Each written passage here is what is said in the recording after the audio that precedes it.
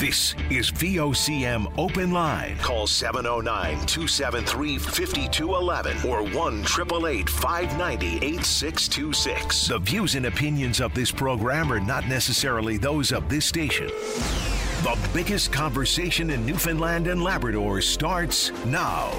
Here's VOCM Open Line host Patty Daly. Well, all right. Linda Swain in for Patty Daly. He is off today. Just had to turn the lights up a little bit. Jerry Lynn had it lit like a 1970s rec room in here. Very ambient.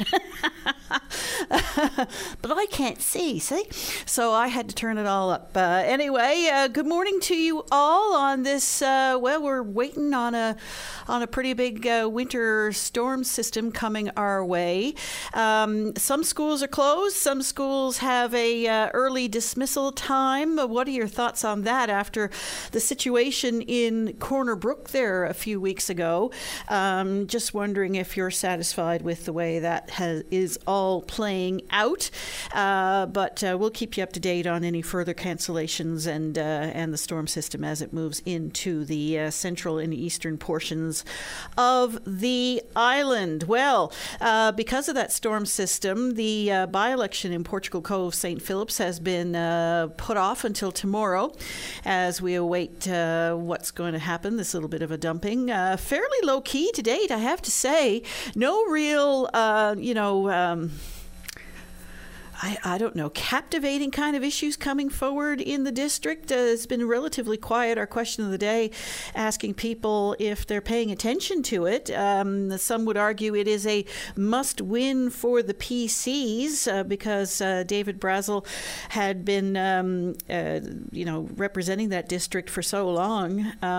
But it remains to be seen. 4 people in the running, all worthy candidates.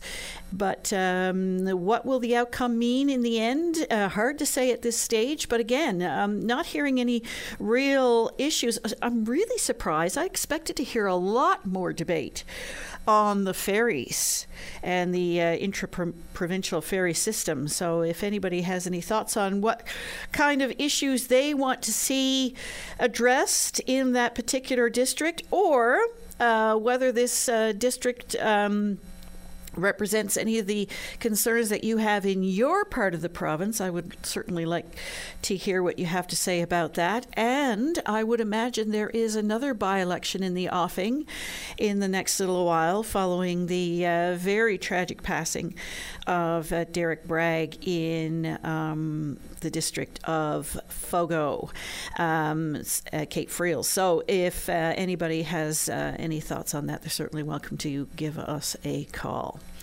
Well, I see plenty, and this is a story that's captivated me. I don't know about you, and I don't know if you've seen some of the amazing pictures that have come out regarding this particular story. VOCM News carried the story over the weekend, so you can catch the pictures at vocm.com if you haven't seen them already floating around on social media.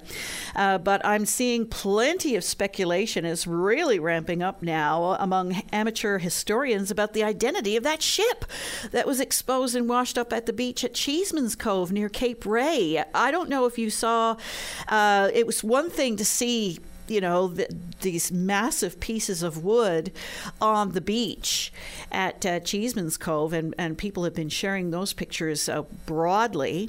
But it was a whole other thing to get that drone footage from above and just to see the size of this thing. So it's really captivated people's imagination. Lots of shipwrecks off that coast, as we all know.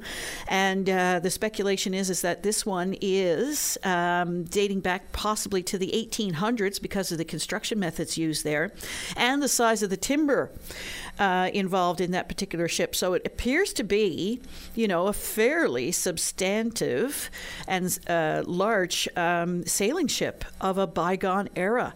What its story is, we don't know yet. But if anybody has any thoughts or speculation, particularly people on the southwest coast, because I know there are an awful lot of people who watch maritime history very closely in that area, I'd like to hear what you have to say and give me your thoughts. What do you think it is? Any ideas? by all means, do give us a call. Well, as you know, there was an education accord that was announced last week, and that has the opposition wondering what could possibly come of that. Paul Dinn says the announcement of Education Accord NL, which is due by the end of the year, is yet another in a long list of studies into the education system that's currently sitting on the shelf. He cites 8 different reports and studies saying there is enough information already available to act, but government is kicking the can down the road. And he lists them, the Public Post-Secondary Education Review Report, which is very recent, the Premier's Task Force on Education, which seemed to get put off by COVID and the like, the Symposium on Early Learning, on Learning Loss due to COVID-19, directly related to COVID, Child and Youth Advocate Report on Chronic absenteeism, which has been a very serious concern in the school system for some time now. Teacher Allocation Review Committee report, which was done quite some time ago. Teacher Recruitment and Retention Think Tank, a review of the operating grant program for child care services, and the Deputy Minister of Education transformation. I'd like to hear what you have to say about that. What do you want to see in the education system? It affects us all, whether you have children in the system or not. It affects each and every one of us. Well, I had a busy weekend this weekend, lots of hockey tournaments and the like on the go. Really wonderful atmosphere at these kinds of things. Very exciting, very fun, and lots of good times had by all. And a lot of dedicated volunteers who put a lot of time and effort into making these things a success. And kudos to each and every one of the hosting committees who put off tournaments and the like, and all the many, many people that keep hockey going. That's why some of the headlines that have been coming out in recent days are so distressing to so many people. Former Ottawa Senators player Alex Formenton was charged by police in London, Ontario on Sunday morning. The lawyer for the former NHLer, who currently plays pro hockey in Switzerland, confirms in an email that his client is one of several players charged in relation to an accusation made in 2018, noting Alex will vigorously defend his innocence. London police are set to provide an update on February 5th and have declined to comment until then. It's one thing to see the criminal justice system moving on this, and it will play out as it should. It was a whole other thing, though, when we learned that Hockey Canada had worked diligently, I suppose, to keep this out of the headlines and to pay off, for want of a better word, using the money that was put together by people registering their kids in hockey across Canada. I'm sure all the hockey families out there who have, and it's not a cheap endeavor by any means. It's expensive to keep your kid going in hockey, or kids. And I'm sure that no hockey family out there had any idea that the money, that the hard-earned money that they were putting into keeping their kid on the ice and making them have fun and learn important life skills and all the like was being used in that way. Just simply shocking. And it has, I guess, shaken to a lot of people, shaken them to the core about, that kind of mentality. Hockey Canada, of course, had a big turnover as a result of the scandal coming to the forefront. And with any luck, attitudes have changed, but it's very troubling indeed. And it comes in addition to this one. Police in Halifax say an investigation into an historic sexual assault allegation against members of Canada's 2002 World Junior team have yet to be completed. The incident under investigation is alleged to have occurred in Halifax during the 2002-2003 World Junior Hockey Championship. In July of 2022, Halifax police confirmed opening an investigation around the same time that police in London, Ontario reopened an investigation into alleged sexual assault involving members of Canada's 2018 World Junior team. If you have any thoughts on that, you're certainly welcome to give us a call. But it is encouraging to to see that police are opening investigations into these events. It's just too bad that it's taken this long to get to that stage. If you have any thoughts on that, you're certainly welcome to give us a call.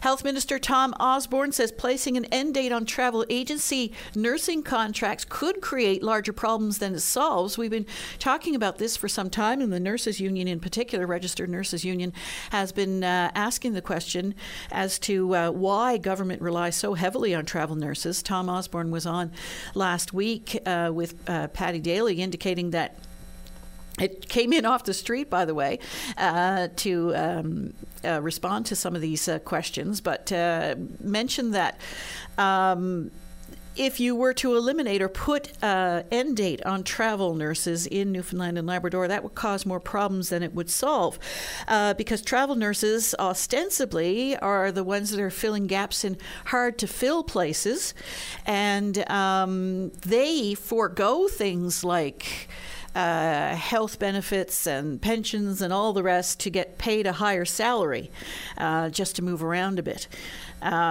for short-term type contracts. So if you have any thoughts on that, you're welcome to give us a call as well. I expect it should be a bit of a busier day today, David, because we have some things that are closing or closing early and the like. So if you have any thoughts or anything you want to share with us, by all means do so. We're going to start the show this morning with Margaret. You're on the air. Hello, Margaret. Hi there. Hi. What's on your mind? Okay, Linda, I wanted to talk about this. There was a long-term and personal care home survey put out. It came out in a press release January 11th. And the deadline for that is, I haven't heard much about it, and I just wanted to point out to people that the deadline for that is the 31st, as far as I understand.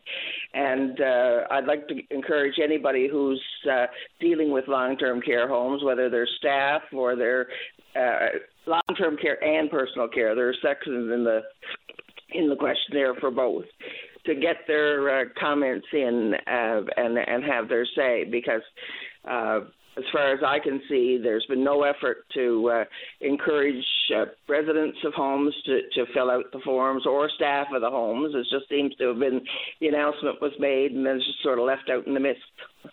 It's such an important issue, and there is a silence surrounding it because a lot of family members are afraid to speak up about what they see or what they hear or what their loved one is telling them, for fear, justified or not, for fear of some form of retaliation or that somehow their loved one will suffer. But the more we bring these things into the light, the more, hopefully, attention it will get and changes will be made. Well, that's my hope. But one thing I was pleased with when I filled out the form was that you don't have to identify the home, and you don't have to identify yourself. So it's you can do it relatively anonymously, from what I can see. I like that fact, though it is helpful to me, or in my opinion, that if people, identify at least the home, they don't have to identify themselves, right? But I know, even if the residents are not afraid, they're not comfortable doing that. I shouldn't say they're not comfortable. I would have liked the government to have put in a phone number that people could phone and just have their say, or have somebody fill out the form for them. There's so much emphasis on digital now, and when you're dealing with older people, even younger people, some people are just not comfortable with the technology. And what's your interest in it, Margaret? I live in a home.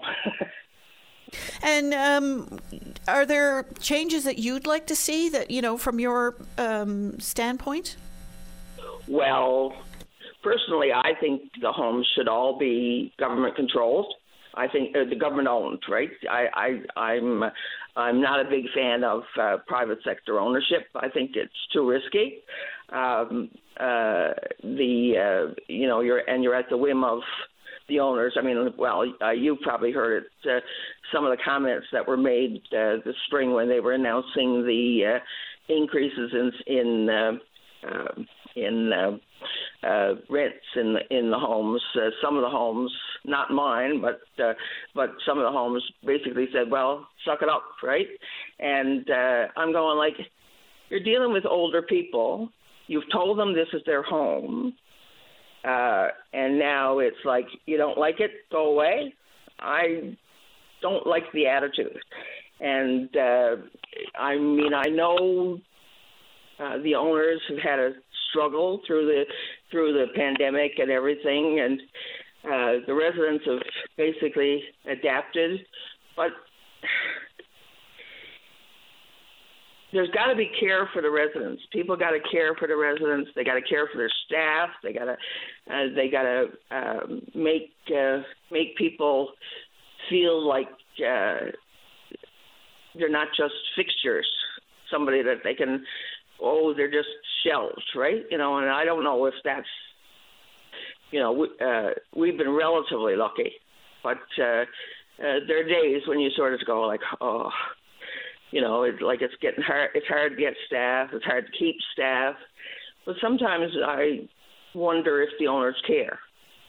It's just like having bodies just fill slots. Margaret, you said you're not a big fan of privately owned long-term care, personal care homes, but we have an awful lot in this province that are privately owned. So how would you like to see that addressed, if at all? Well, I haven't looked into it, and I don't know the economics of it, and I know that there are some privately owned homes that are wonderful, but I just think that.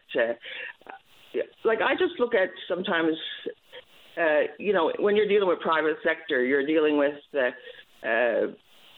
people who are worried about making a profit. And when you're worried about making a profit, then the residents are, just not your top priority.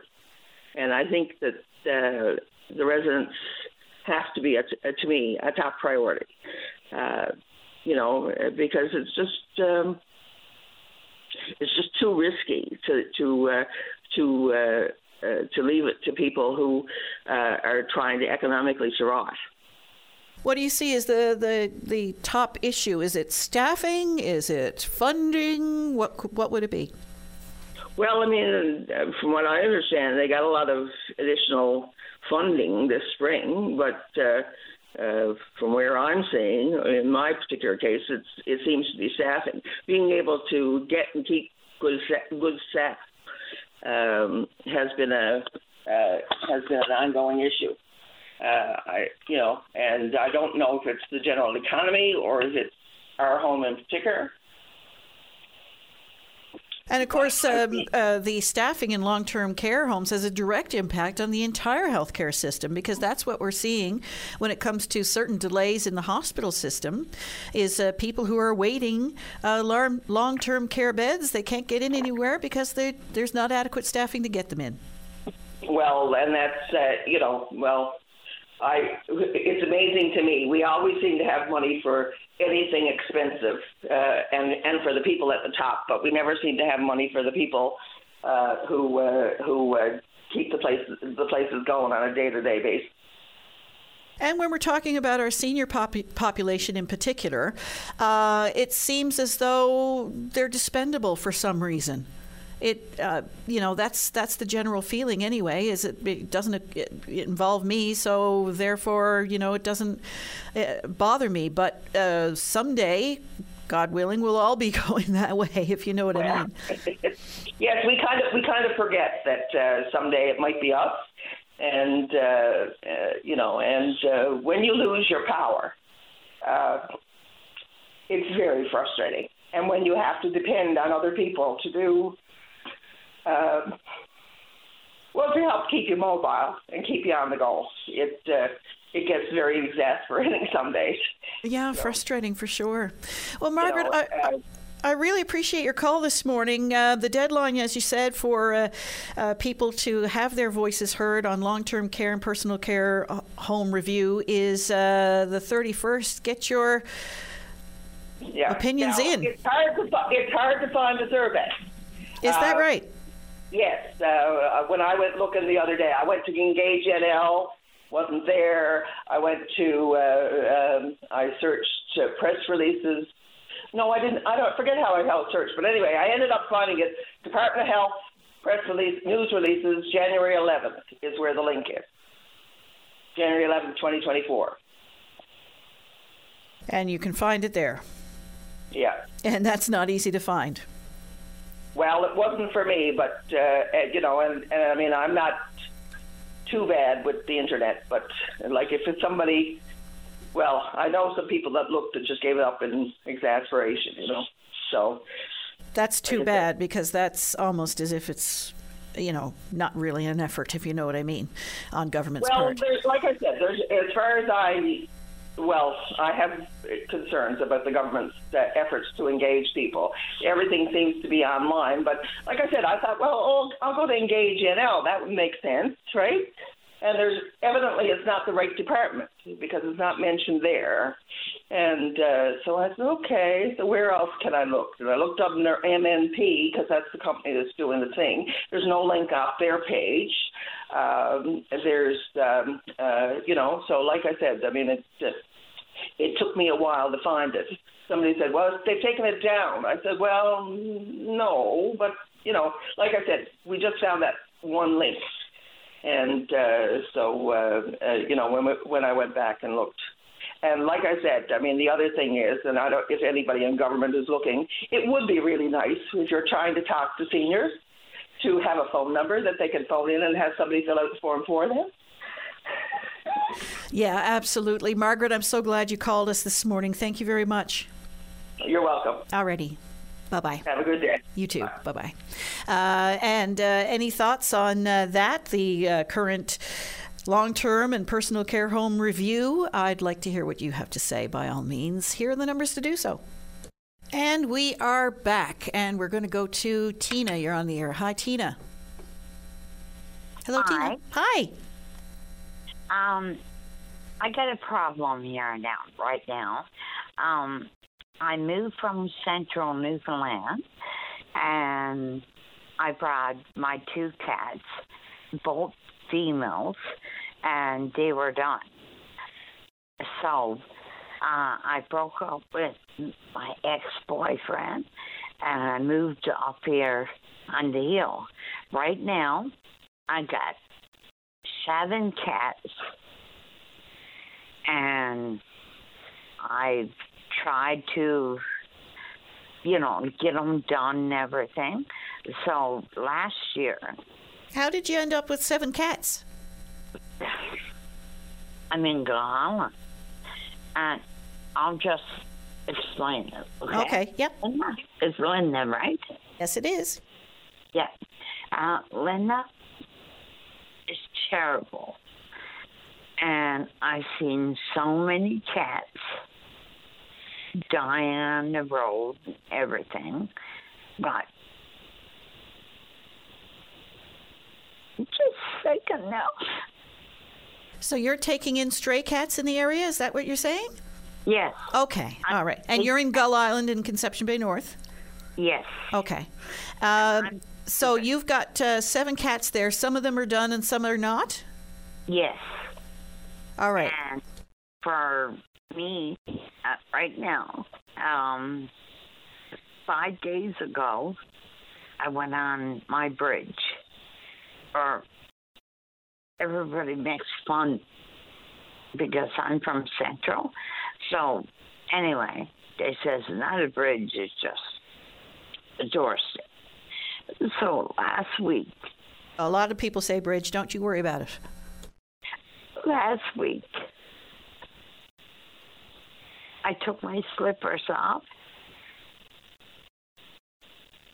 and was a cat rose to my bridge. And I didn't think she was going to make it. So I made up roll-ups and give her a bit of milk. And actually, she likes watermelon and all that. And I've called SPCI, And I've called to whoever I could because I'm on income support right now, and I was never on income support.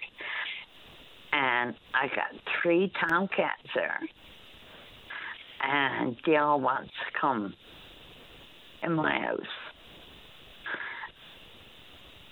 Linda, what can I do? So, well, I mean, you can only do what you can do. So you've called the SPCA, you called Bacaloo Trail, is that right? Yes. And are they able to come up and pick up a few cats for you? No. No. Did they tell you why?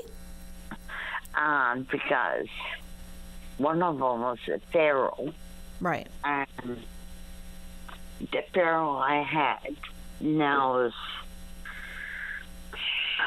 he's been living here 6 months. And I went down to Old Perlican and he put in 7 stitches in there. Oh, he tore you up. Yes. Okay.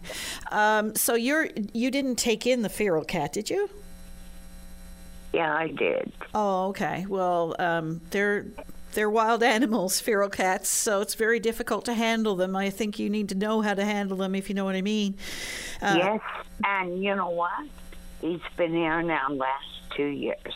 Oh, wow. So anyway, the person owned the feral cat. He left his other 2 cats, and they're in my house. All right. Well, Tina, so I guess what you're saying is you're looking for a little help? Of course. Yeah. So what are you hoping to do? For people to take some of the cats from you, or what? Yes. Okay. And does Gull Island have a problem with feral cats? Maybe. Okay. And I Tina... mean, what? Oh, sorry. Sorry, you faded off there. Is this your number? The one we got here now? So if anyone has any help to provide, can Dave give your number to them? You know what, my love? What? If in 3 nails was done, they would be perfect. Uh-huh. And I would keep them. Right. But you need some help. Yes, Yeah. I do. All right. Well, Tina, there's an awful lot of animal lovers out there. Dave's got your number. Would you give us your permission to pass your number along if anyone has any help to provide? Definitely. All right. And I'm a lover of cats, and I think Smokey, the one that I had to go to the hospital and I had to have stitches and everything, I think Smokey would be a really good cat for someone else. All right. Well, I'm glad you called this morning. You're obviously at a stage where you're looking for some help. Someone is telling us that Cats, Amber's Safe Haven for Cats, or Gould's Cat Rescue. If they can't help, they will recommend someone. Somebody texted that to us. Yeah. I also know that there's a group in Carbonear that helps to foster out cats and the like. Anyway, I've talked to people in Carbonear, and Smokey, he's feral, but like I'm here in my 2-bedroom house, and he'll sleep with me. But as soon as another cat comes, he'll attack me. So right now, I don't know. I'm going to have to go to the hospital. Oh, my dear, you have to take that seriously. If you've got, an infection or anything like that, you should go to the hospital for sure. Yeah. Are you able to get up to Old Perlican? Yes. All right. Yeah. Well, you take care of yourself. We've got your number. If anybody has any help to offer, we'll pass your number along, and you get yourself to see a doctor or go to the hospital if you think you have an infection or something that needs to be seen to. Thank you, Linda. All right. You take care. Okay. All righty. Bye. Bye-bye. And we're getting lots and lots of messages from people with some advice to give. We'll pass that along when we come back immediately following the break. You're listening to VOCM Open Line. Start your day off right. Get the latest updates on news, traffic, and weather conditions, plus interviews with today's newsmakers. Your go-to source before you get on the go. 5:30 to 9 a.m. weekdays. Your VOCM mornings.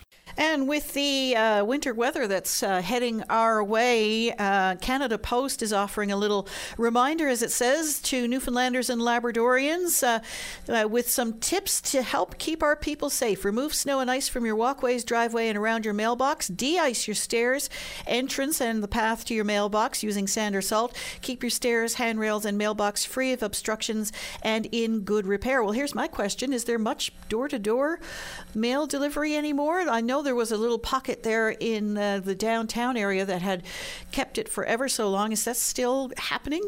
Most people have mail boxes, do they not? The community mail boxes. Anyway, I'm just asking the question. I don't know. Somebody can answer me. Anyway, we're going to go now to Michael. You're on the air. Hi, Michael. Hello. Hi. How are you?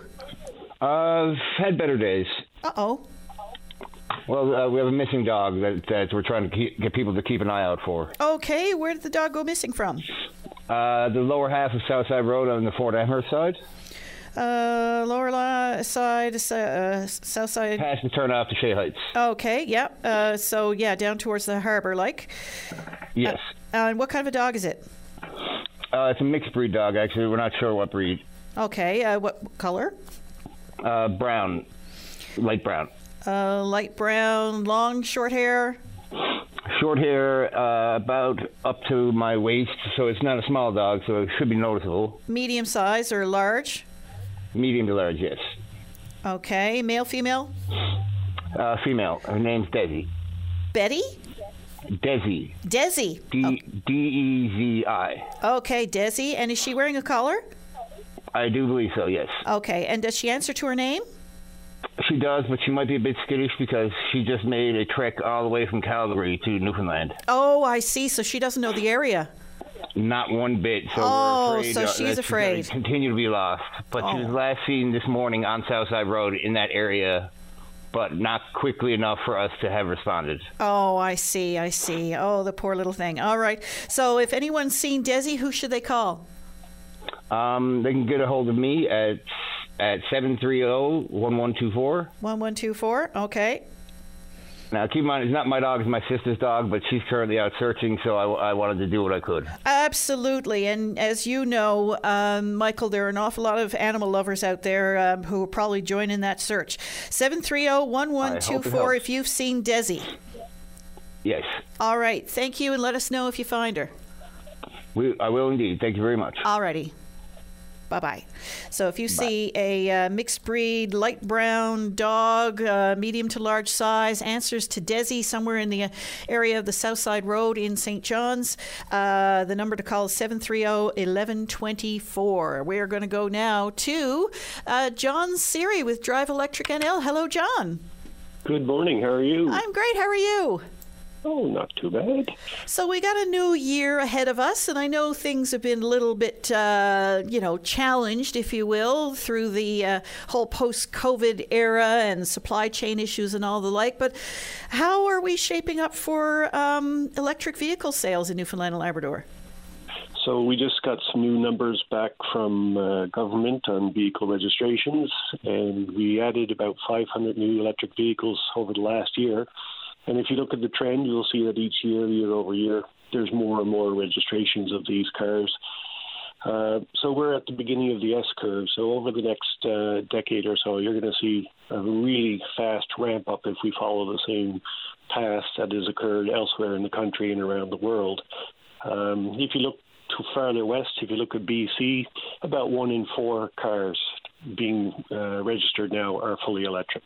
So we can expect to see a similar trend coming here. And what's driving people, pardon the pun, towards electric vehicles? What's making them make that change? So there's a couple of things. The biggest thing which everybody can identify with is, very high fuel prices and maintenance costs that come with a gas-powered vehicle. You're spending 8 times as much to drive one of those compared to what you would expect to spend for, per kilometer for an electric. That's one thing. We've got more availability. There's more dealers with these vehicles available in stock on their lots or with a relatively short lead time to see them come in.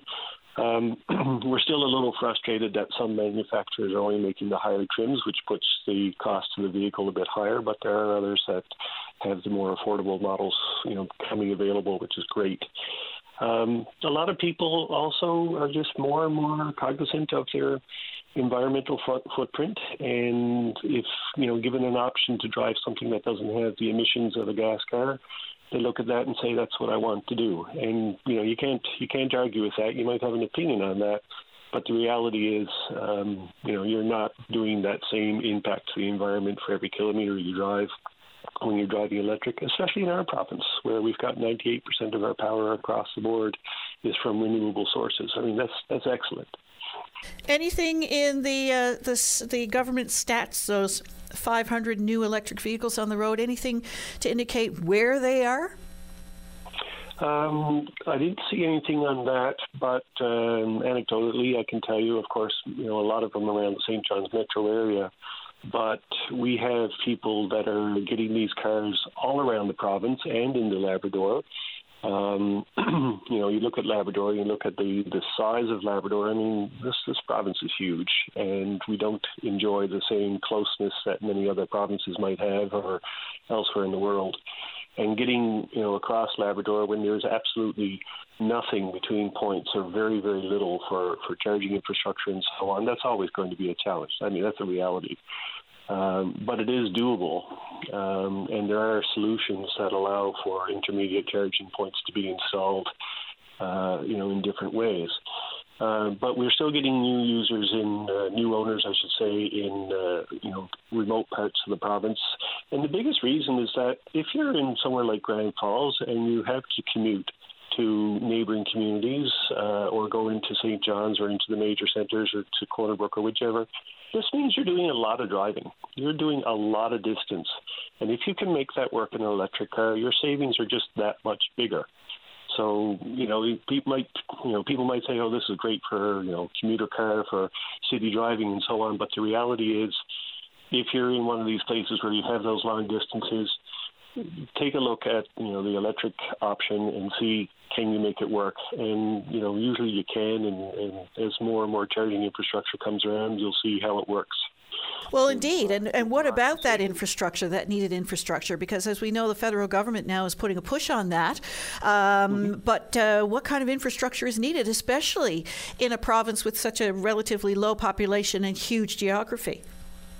Yeah, so that's a good question. A lot of people that haven't been driving electric, they look around and they say, well, I see lots of gas stations. I don't see lots of chargers. So we must have, we're going to need more chargers. And that's not how it works. Most of the time, more than 95% of the time, you're charging at home. You're charging with that little charger that's mounted to the side of your house or in your garage or wherever you park, and it can be outdoors or indoors. And that's doing most of your charging. You're driving all day, you're coming home. So, you don't look around and see a bunch of cell phones and say, well, I don't see any chargers, so these can't work. Everybody has a charger at home. Likewise, so the only time that you're using the public charging and the chargers on the side of the highway and so on are for the visitors for the area. So people that are, commuting from outside of the city or visiting the province from away are the ones that are going to be using those chargers. And for that, we have 33 fast charging sites around the province now. There are plans to supplement the key ones, the busy ones, with ultra-fast chargers, which means that you won't even have time to, have a long meal. You'll have time to grab a coffee and a sandwich and a bathroom break before you're ready to go again. And that's, again, on that once in a, every few months long trip that you might want to do. The other thing that we're going to see now in the coming time is we'll hopefully see more private investment in charging infrastructure. It doesn't need to be just the power companies that install these things or things that are done with government backing. So you'll have a choice then where you want to charge. And if you are commuting into the city and you're staying overnight at a hotel or something like that, find a hotel that has the charging infrastructure, and then you're charged up and ready to head back the next day. And when it comes to those chargers for your home, what do you need to know or have in place in order to have that installed? So that's is not as complicated as people might fear. A basic level 2 charger, I mean, they started at around $700 and go up from there, and the electrician cost to install one varies depending on how far you are from your panel and things like that. If you have an older home with smaller service, you could opt to either have a panel upgrade done, or you might choose to share the circuit with another device like a dryer or something like that. So your charger would run when the dryer is not. So there's options like that. Generally looking at the cost savings that you get from being able to charge at home. I mean, you put these things in, you pay for it once to get it installed, and that's it. You don't feel like you have to go back to a gas station anymore because that becomes your fueling stop. In terms of those 500 new vehicles on the road, any idea what the demand is? In other words, what the wait list might be? That depends on brand. And, if you look at different brands, so, Tesla is generally shipping them pretty quickly. They might even have vehicles already, manufactured and available for as quickly as you can get delivery, made to the province.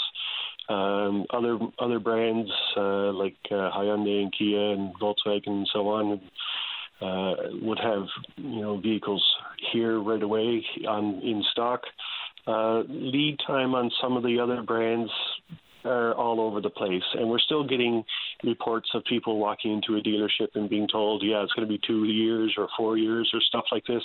And if you're hearing that from a brand, if you're hearing that from a dealer, what they're basically saying is that manufacturer is not really interested in making electric cars work. And that's signaling a huge shift in brand preference based on the fact that, when someone decides that they want the savings from electric, that they want the less environmental impact from electric, that they want the convenience of charging at home, and just the joy of the fun and the performance of these cars, because they are such a joy to drive, that might mean that you're going to have to change brands if you're loyal to one brand all along. I know one question that I keep hearing people raise time and time again is maintenance. What's the maintenance like on an electric vehicle? How much does it cost to get them maintained, and where can you get them maintained? Yeah, so that varies again by brand. Anything that you buy from the dealer here should be maintained by the dealer, but the maintenance is different than a gas car. So obviously you don't have oil changes.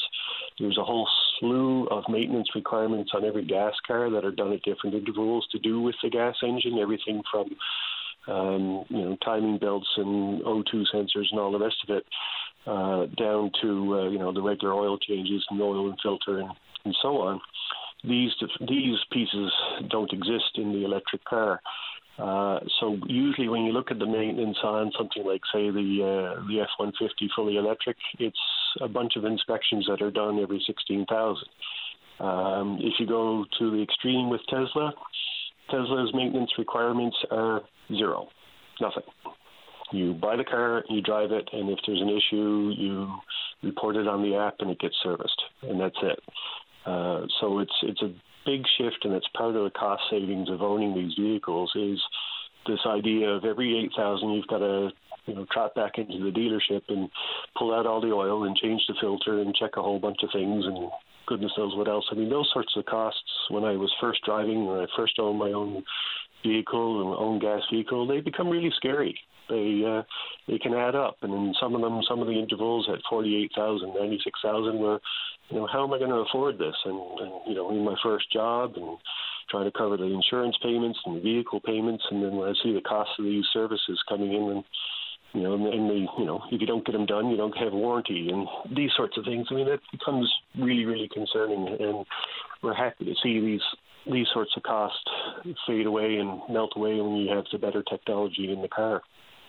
A wide range of selection there now? I mean, is it primarily smaller sedans, or can you get the SUVs and the trucks and the whole gamut? Yeah, so yes, there's your SUV crossover, which is pretty popular. Just about every brand has one of those. There's the smaller ones like the Chevy Bolt is around, and the Nissan Leaf, and so on. The F-150 truck is very popular. I have one of those myself now for a year and a half. I'm coming up to 40,000 kilometers on it. I don't have anything that I can't do with that truck that I wasn't able to do with all the trucks I had before that. I'm back and forth to work sites. I'm out to work sites outside of the city. I'm towing with it. I'm putting cargo in it. I'm taking lots of people in it. I've done long drives with it. I can't find anything that I can't do with that truck in a fully electric that I would do with the gas. In fact, there's stuff I can do with the truck that I couldn't do with the gas because I'm also a mobile power source for job site power. So those are available. Full-size SUVs, I've seen one or two brands now start to come out with some of those, and they're becoming available on the lots across Canada. So if we don't have them here now, they'll be very soon of different brands. So lots of options. And, of course, I mentioned Tesla. They don't have a dealership here in the province, but they are opening a sales and service center in Burnside, Dartmouth in Nova Scotia, very, very soon, which will have all of that there as well, and will service our province. What about, their performance in weather? We see all types of weather here, right from the very bitter, deep cold to the wet and miserable, you know what I mean, yeah. And the ice and the snow and everything else. How do they perform in, the wintry types of weather that we get here? So we'll come back to the battery question in a minute. So you're sitting in your gas car, you go out and tracks it snow, and you start it up, and you let it warm up the engine, warm up the radiator and the transmission, all the rest of it, and then start putting some heat into the cabin. Or you might have remote start, and the thing is out there idling away while you get the snow and ice cleared off of it. With the electric, you do your remote start through your app on your phone, and you're still plugged into your charger. The heat is almost immediate. Within the first minute or so, you're starting to feel the cabin temperature warm up because it's not trying to warm up that full engine and all the rest of the car's the engine area first before you get heat in the cabin. It's immediately putting heat in the cabin. And that will also then, most models, precondition the battery. So the batteries, they don't lose all their charge in cold weather. They just don't have the same way of getting the charge out of the battery when it's cold. So what a lot of electric vehicles do is allow you to warm up that battery while you're still connected at home before you set off for the day.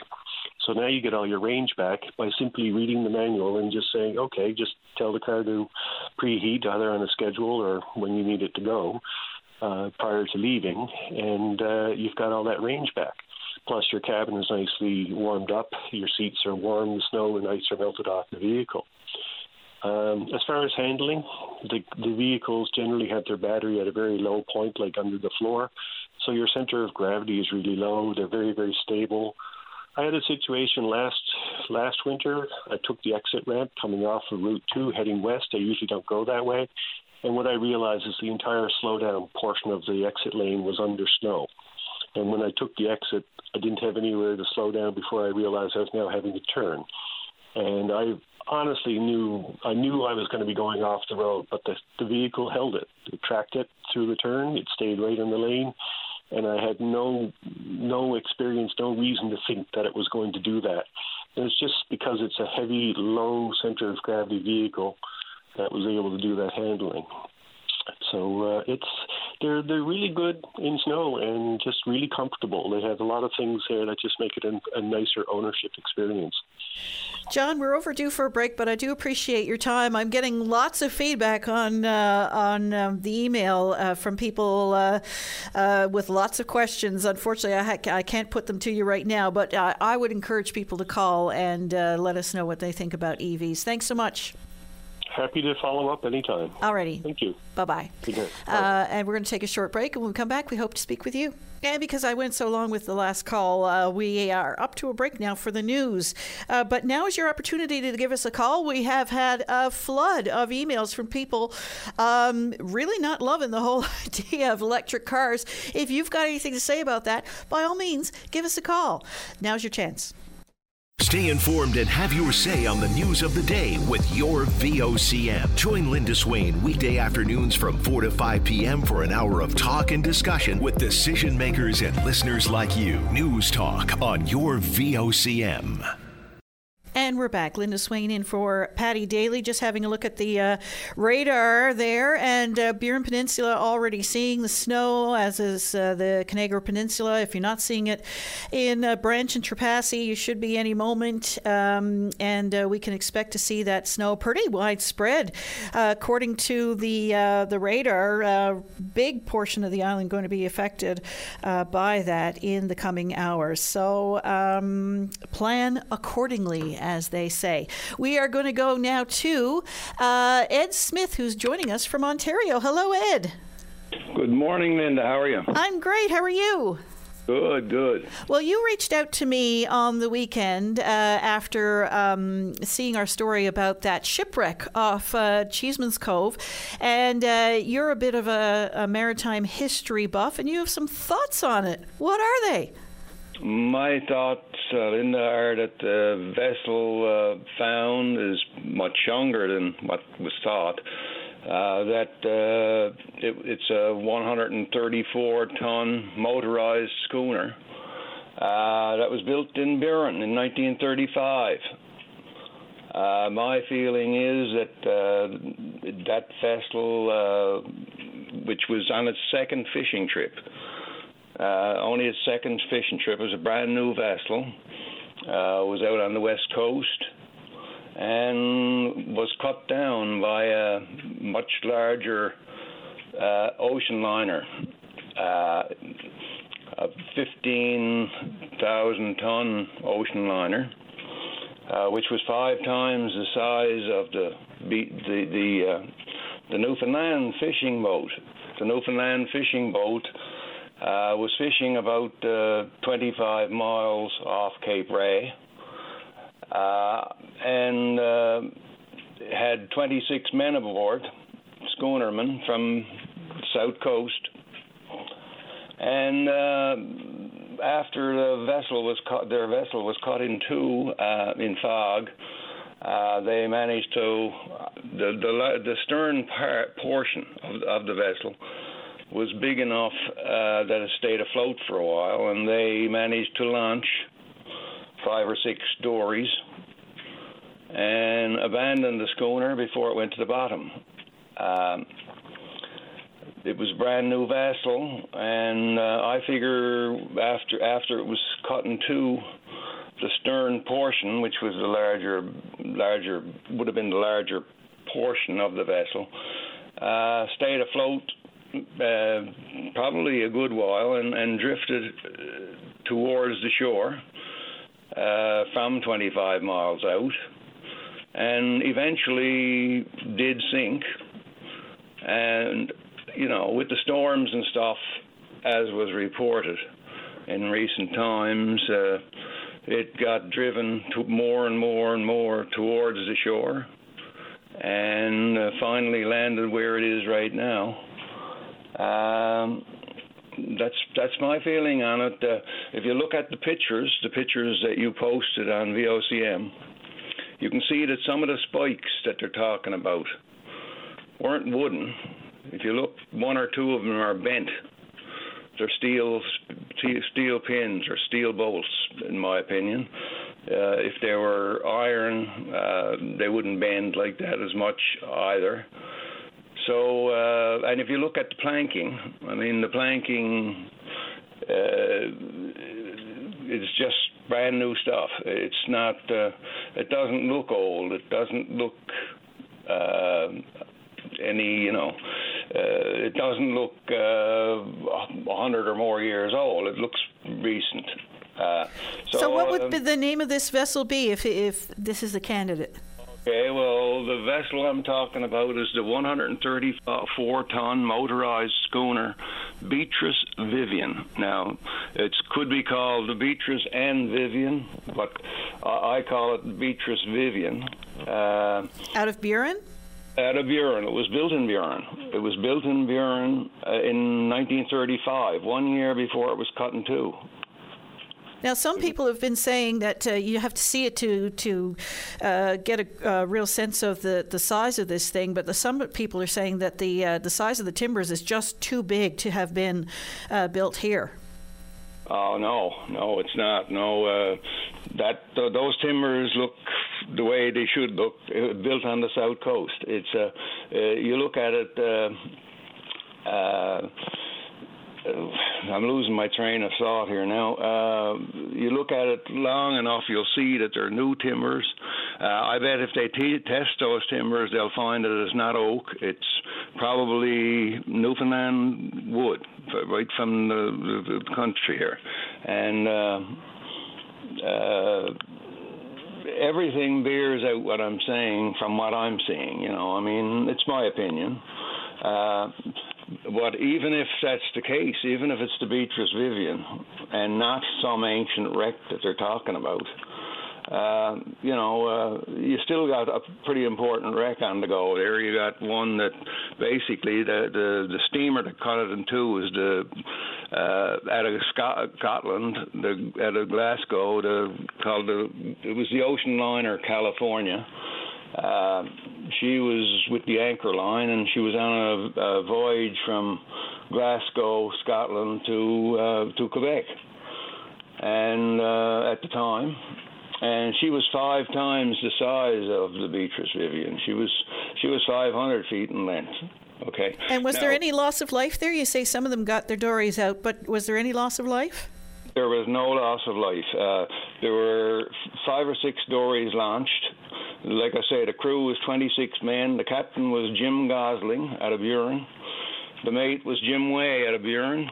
The engineer was, by the way, that's the other thing, and I'm sure they'll find evidence of it, that there was a motor in this thing. Even though it was a schooner, a sailing schooner of the day, it was one of the more advanced ones, the ones with an auxiliary motor aboard. You know, diesel engine aboard the thing. And you say this was 25 miles out when it got... 25 miles off the coast. Yeah, so the motor would be down on the bottom there somewhere. No, like I said to you, the stern portion floated. Okay. Remained afloat and would have drifted, stayed afloat long enough that the California, which was a much bigger liner, it was an ocean liner, it turned. It knew that that it had hit a schooner out there, and it turned around and came back and picked up all the 26 crew members from the dories and transported them then to Halifax, Nova Scotia, where they found their way back then. And I would imagine their descendants are alive today, possibly still in Buren. I would say yes, their descendants for sure. Yeah, I would say 1935. Well, you're talking 90 years ago. So, and by the way, one of the men aboard the boat was Edward Smith. Is that why you have interest? No, that's not why I have interest, but it is a bit of a, to my mind, it's a bit of a coincidence, so if you believe in coincidence. That's amazing. And so obviously you're a Newfoundlander living up along now. I was born in Harbour Grace, and I grew last 10 years before I left Newfoundland, I was in Carbonear. Ah, I see. Right on. Yeah. So, Ed, we'll see if any other maritime history buffs are out there who either agree or have another opinion on it. Okay, fine. I'd like to hear from them. And like I say, I'd like to let it be known that I have a 20,000 record database on Newfoundland ships, which includes a written description of each of the vessels, and some of the vessels are more intensely described, I guess, than others. Some are very small records and whatnot, but I've tried to put all the folklore that I could tell and remember and recall and find in different records, different references, and it's all referenced, so that I didn't write anything down without showing where I got the idea or where I got the stuff. And so, for instance, I'll give you an example. On the Beatrice and Vivian, my references on that are Reverend John Curry in his book Sailors and Their Ships, 1999, Otto Kellen, Dories and Doryman, from 1984, Robert Parsons' Wake of the Schooners, 1993, Robert Parsons' Toll of the Sea, 1995, Robert Parsons' Born Down by the Water, 2004, and my own notes. And there was even a story on that in the Evening Telegram back in 1985. So interesting. Well, maybe Robert Parsons might want to weigh in. What I'm trying to do here, Linda, is I'd like to just let it be known now. I worked right up to last year. I'm 76 years old, so I worked up until last year, and I retired then. Anyway, this database that I have, I've been at it for 50 years, and I'm hoping that I can donate it. I'd like to donate it to the university. To Memorial University or the Maritime Archive or some institute that would, I'm sure the Maritime History Archive would be most interested. Well, I'm hoping. So that was the reason for me reaching out yesterday. Okay. Basically, I wanted to put in my 5 cents about the wreck, but the main thing was just to let it be known. And if there's anyone out there that would like to contact me and talk about any of that stuff, I'd like them to know that my email is aesmith@bmts.com. aesmith@bmts? VMTS.com. .com. All right. Well, Ed, I appreciate that. We've got a flood of calls coming in now, including some that want to talk about that wreck. So have a listen to us on VOCM.com and see what they have to say. Okay. Thank you very much, Linda. Thank you. Bye-bye. Bye. Your thoughts? Give us a call. And we are back. Linda Swain in for Patty Daly. We're going to go now to Charlie. You're on the air. Hi, Charlie. Hi. Good morning, Linda. Linda, I wasn't going to comment on electric cars, but listening to John Seary, 7 years ago when I bought my last vehicle, I swore the next one would be electric. Did you watch Marketplace this week? I did not. Not sure which one it was. Anyway, it was on electric cars, and the report was not good. And I hesitate to say this because I'm certainly a proponent of going electric. A lot of the outlets didn't work. They tried going the specified distance, and they didn't make it. It was a fairly negative report from Ontario, and you would think they would be far ahead of us in terms of efficiency and so on. So one guy lost his battery. It was 15 months before they supplied him with another. He was hoping to get his money back from his gas bills in that time. I don't know if he will or not. But anyway, we're still in the infancy, and I just hope things can improve before I go ahead and make that purchase. Did you want to say anything on that? No, but I know that when John was on, we got a flood of emails from a variety of people, just basically saying that they didn't agree with, the rosy picture of surrounding EVs. But I would encourage people to call us if they have those thoughts. Yeah, he was downplaying the winter thing. When you're using this and this kind of the range on those vehicles doesn't add up to what we need in winter, and I think they should be making adjustments, as it was suggested on that program, for Canadian cold weather driving, Anyway, that's not what I called about. I was interested in an article I read regarding the insects and what's happening to them worldwide.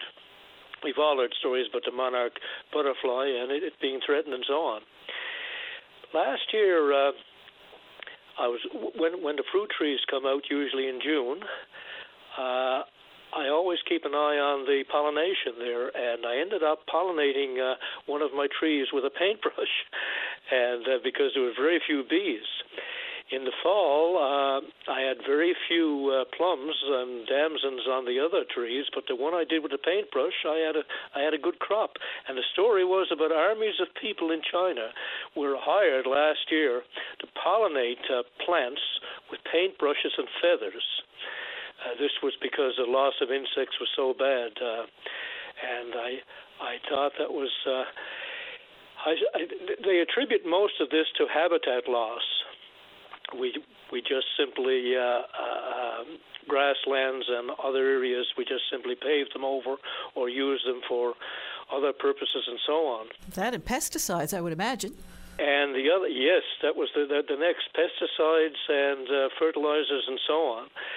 And they were encouraging people that most of us feel in the light of what's happening worldwide, we can't do much. But, we can plant gardens of wildflowers. We can grow organically in some cases. And some people talked about the other suggestion was insect hotels, leaving dead wooden gardens, maintaining patches of bare soil. So there's things we can do. Myself, I like sunflowers. I'm not much of a gardener for flowers otherwise, but they attract bees like you wouldn't believe. That's later on in the year, of course, and blue jays and so on. Lots of birds. But anyway, it was a very interesting article. It's an example of what's happening in our world as we develop, and we don't sometimes have any idea of the impact of what we're doing. Because let's face it, insects, as nasty as they can be sometimes, they're the bottom of the food chain, and birds and all the other creatures feed on these. I notice a reduction in certain species of birds in this area in the last few years. Anyway, I'll leave it at that, but it's something worth thinking about. Charlie, I do appreciate your time. We've got a full phone line here now, so I'm going to have to move on, but I really appreciate your call this morning. Thank you very much. Okay, you're welcome. Alrighty. Linda, bye-bye. Bye-bye. We're going to go now to Greg. Greg Sheaves, hello. Oh, how are you doing this morning, Linda? I'm good, Greg. How are you? Good. Just calling in. I was coming uptown and I was listening to the guy there that called in about the find of the old shipwreck at Cheeseman's Beach. Yeah. And he was saying it's a schooner. No, it's definitely too big for a schooner. This piece, if you look at the video by Corey Purchase and looking down, like it's a fairly wide, blunt-type structure looking more like the old-type sailing ships. And he said, like, the pieces that were sticking out of the keel was steel rods. No, it's not. It's big, long, 2-inch diameter copper rods, probably 2.5 feet long, that was driven down through the keel to stack it to make it deep. And, when you're building a schooner and you're using planks big enough to use 2-inch wooden dowels, and the dowels went all the way in through the planks, in through the main knees, and then they had them all cut and wedged with feather wedges inside and out to make them tight, and then they were sawn off. And, those ribs itself, ribs or knees, whatever you want to call them, like they were cut from trees probably like 30 or more inches in diameter in order to get the root to still be cut and still be 14 by 16 inch, sizes. So, it's definitely a fairly big ship, and even the pieces that drove ashore on the beach that was either stacked or continued as a keel on that ship are still pieces 14 inches by 14 inches by 40 feet long. That's big trees. So it's massive. Yeah. So for him to say a schooner, like I saw Newfoundland schooners and stuff, coming up from down the coast years and years ago, and they were only tiny compared to the structure. And like I say, the piece that's still connected to the bottom because the actual structure that's there is swinging back and forth because it's still buried in the sand, I guess. But just that piece alone is 100 feet long. Oh, my Lord. Yeah, so, now I don't know what's at the end of that, what's still floating. I don't know if there was, more to the keel or if that's the end of the keel. But like I say, it's a pretty big ship and no steel nails used. Wow. So any thoughts in your mind as to what it could be? Well, like I say, I'm just thinking it's probably a ship that's a couple of 100 years old. And I was speaking to some residents of Cape Ray because I wasn't really familiar with the beach back when the railway ran, but where that ship is to now, or the piece that's there that came exposed from erosion, one time people walked on that sand. So that ship has been probably there for, could be 100, 150, 200 years because, that's a lot of sand, and the actual wood itself was, preserved, I guess, under the sand, and it wasn't even eaten by sea worms. Yeah, so it was buried over and now exposed. Yeah, so now that's why it came out of, now that people can see it. But, it swings with the tide because I guess one of their knees or whatever you want to call it is still submerged in the sand holding it. So it didn't come from out of ways because if it did, it would be still moving around in the sand, but it's not. It's still floating back and forth, rotating. Wow. So have you been down to see it? Oh, yeah. Yeah, no, I'm not going to make comments unless I go there firsthand and see it. We went there on Saturday and, looked at the actual ribs. I got pictures taken. I shared on Facebook of the ribs and how big they are. I put my gloves alongside the pieces just standing up on the sand, and my winter glove is probably 10 inches long, and, you can tell that these ribs are probably 14 by 16 by, they're probably 10 feet long one way and 6 or 8 feet another. So the pictures don't do it any justice, is what you're saying. No, you got to actually stand by it, and it's fascinating back when they built this rig because they even used some kind of a mixture of tar and pitch and wood chips to put on all the joints to seal it. So, and like I say, it's just amazing how they could build such a big structure back so long ago when there was no power tools. And it is to see the engineering there. Yeah. Yeah, and every hole that was drilled in that ship was 2 inches diameter, and someone had to make all of those 2-inch wedges with no electric lathes and stuff to work with. All probably turned by hand somehow. And to actually saw a tree 30-inch diameter and, still end up with beams and stuff, 40 feet long and 14 inches square. Any guesses as to where it might have been made? Based on what you've seen? I'm thinking of something that came from Europe somewhere because it's just it's too big for something produced in Newfoundland that far back. Well, it's certainly a mystery. Hopefully people who, maritime history buffs are big, as you know, right around the world, and everybody loves to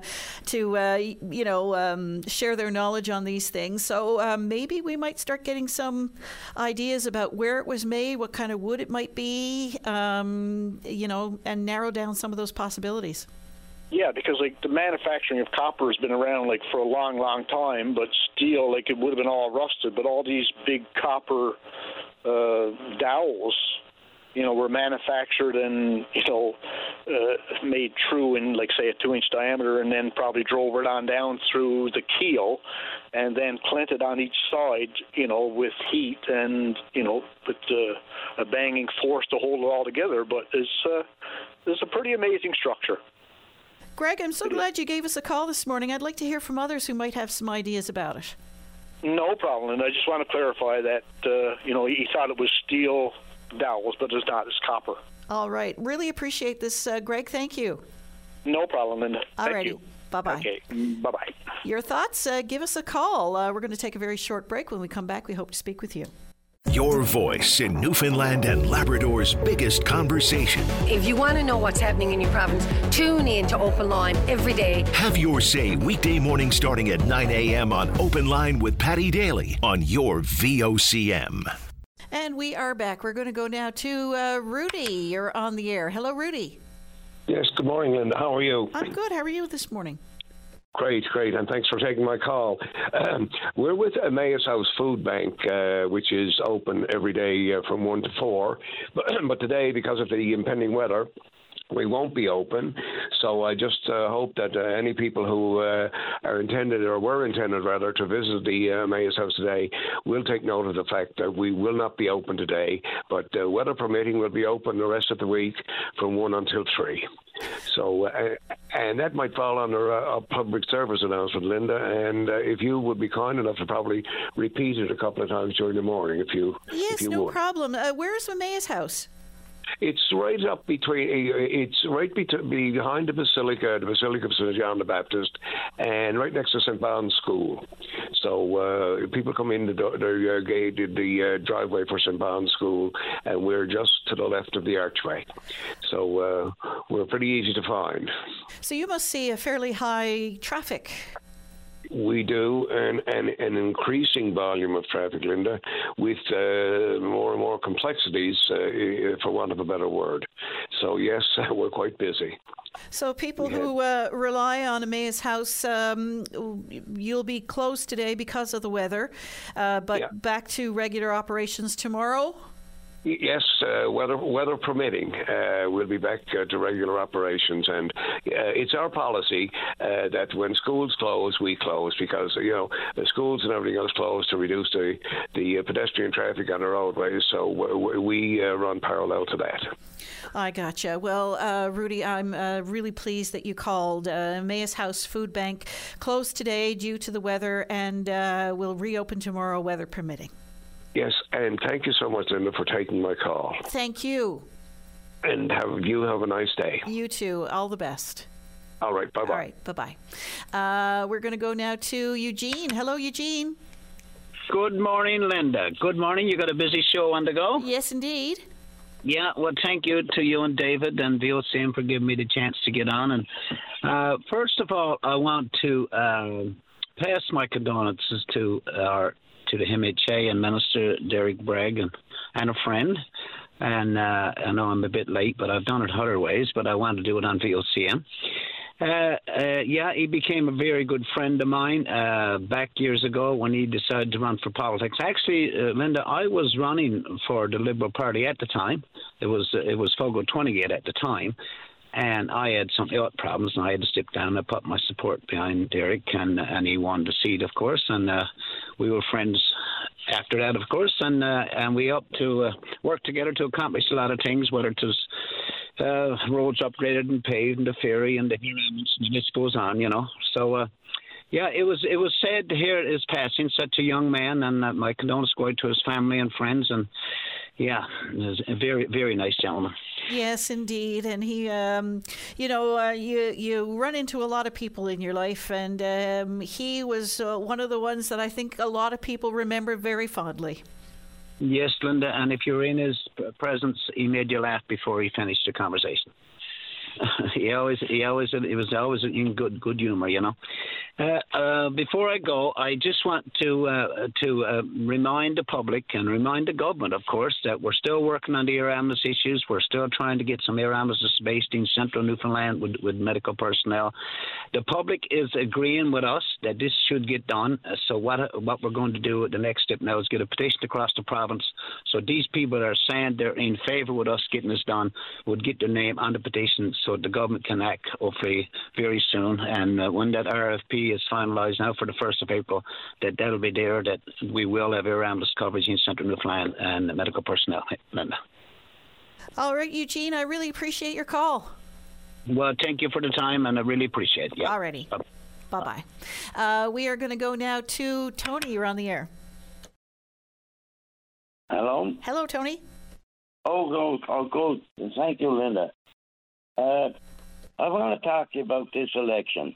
Okay, the by-election? Yes, this by-election, okay. Yes. Okay, I'm going to say disabled. I'm not totally disabled, but I can walk, but only so far. I got up this morning. I didn't turn on the radio because I knew it was election day. And at 7:45, I phoned my candidate that I wanted to vote for, looking for a ride to the polling station. I wanted to get ahead of the rush. I thought, no answer. So at 8:30, I phoned my transit company that brings me around to bring me to the polling station. I went down to the polling station. Little did I know that it was closed. I didn't know that it was closed. Not everybody at that hour in the morning listens to the VOCM. Sorry, I listen to it every day.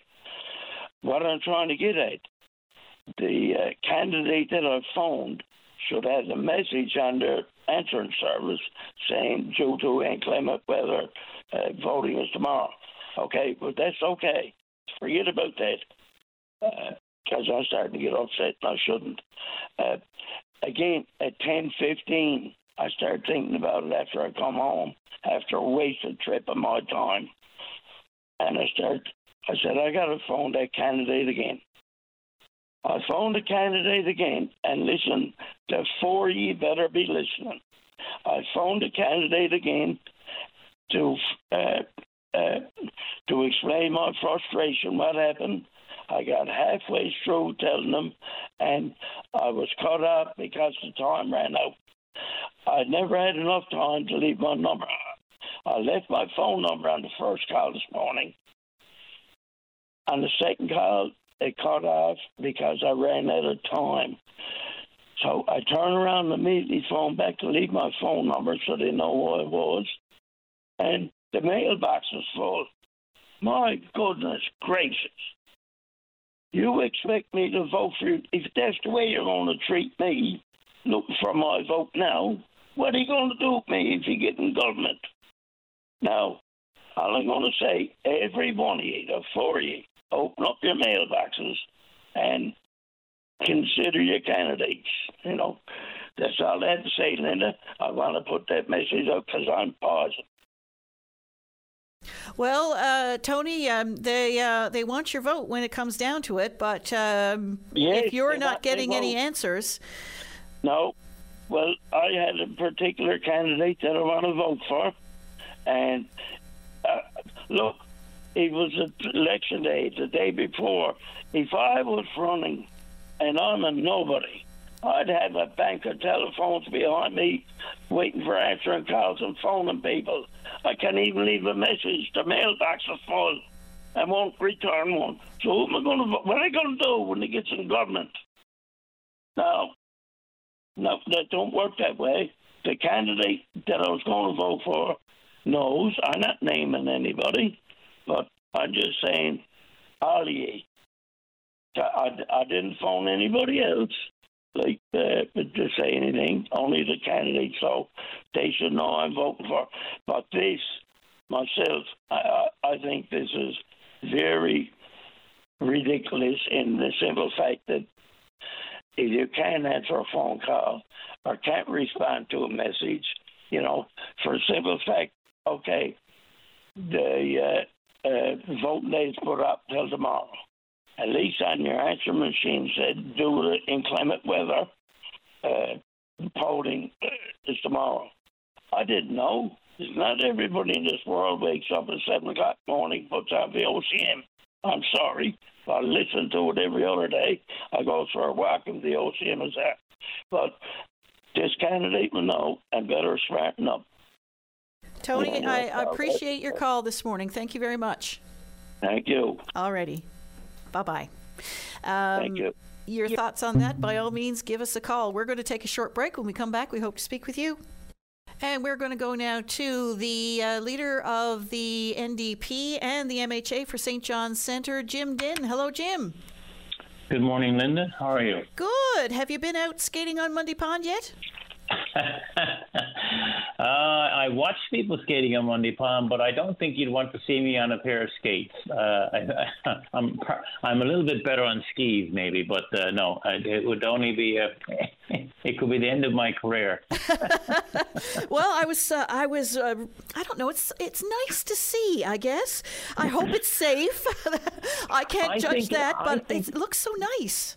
I think it is, and I think, it's interesting. I was looking at I was driving by yesterday, and I was thinking, wow, this is a while since I've seen people actually the pond totally frozen over, and where it looked safe. But it is nice. Because I do remember a time when most of the ponds you'd be on the pond long before now. But it is nice to see that. I'm waiting for the ice fishing season, so I'm hoping it's enough to I'll be marginally successful with that as well. But right we'll on. see. Drown a few worms, as they say. Well, that's right. Well, that might be an excuse to go out and have a boil up more than anything else.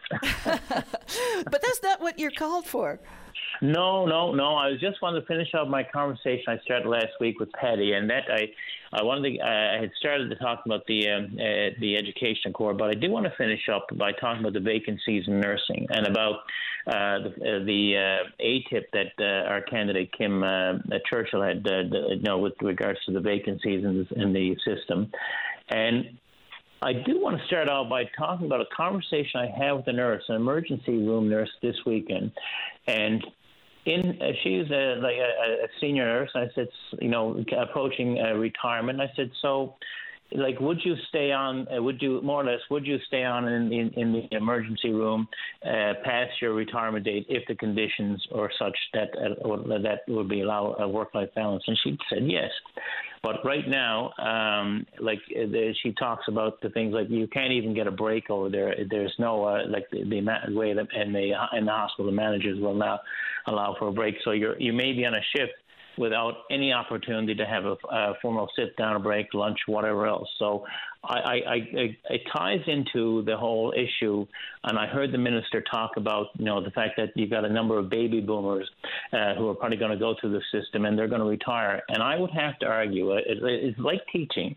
Many teachers would have gone beyond their retirement date, but when the conditions are such that it no longer allows that work-life balance, people are not going to stick around. And I think when I'm looking at the whole issue of retention, I think the government, anyone who's in power, has got to start asking the questions. Well, we can recruit all we like, but how do we keep people here in the system when we get them?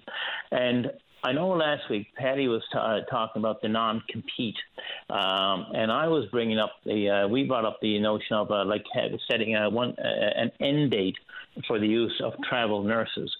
And I know Minister Osborne had problems with placing an end date on the use of travel nurses. That's problematic. And I would argue this. It's not simply putting an end date on the use of travel nurses because, it's about addressing the issues. Once you set that date, it's then about how do we work towards that date and address the issues there that are basically forcing nurses or health professionals to leave the system. To me, that's the first thing. If you never set an end date, you'll never work. You don't have that goal. So we are not only calling for an end date, we're calling for a plan to address the issues that not only nurses but healthcare workers are facing. Whether that's and we've heard issues raised by the nurses: violence, mandatory violence in the workplace, mandatory overtime. We also believe that maybe there's an opportunity here to take that money that we're now currently paying a private agency that's motivated by profit and start investing that into the public health care system to incentivize nurses to fill the difficult positions.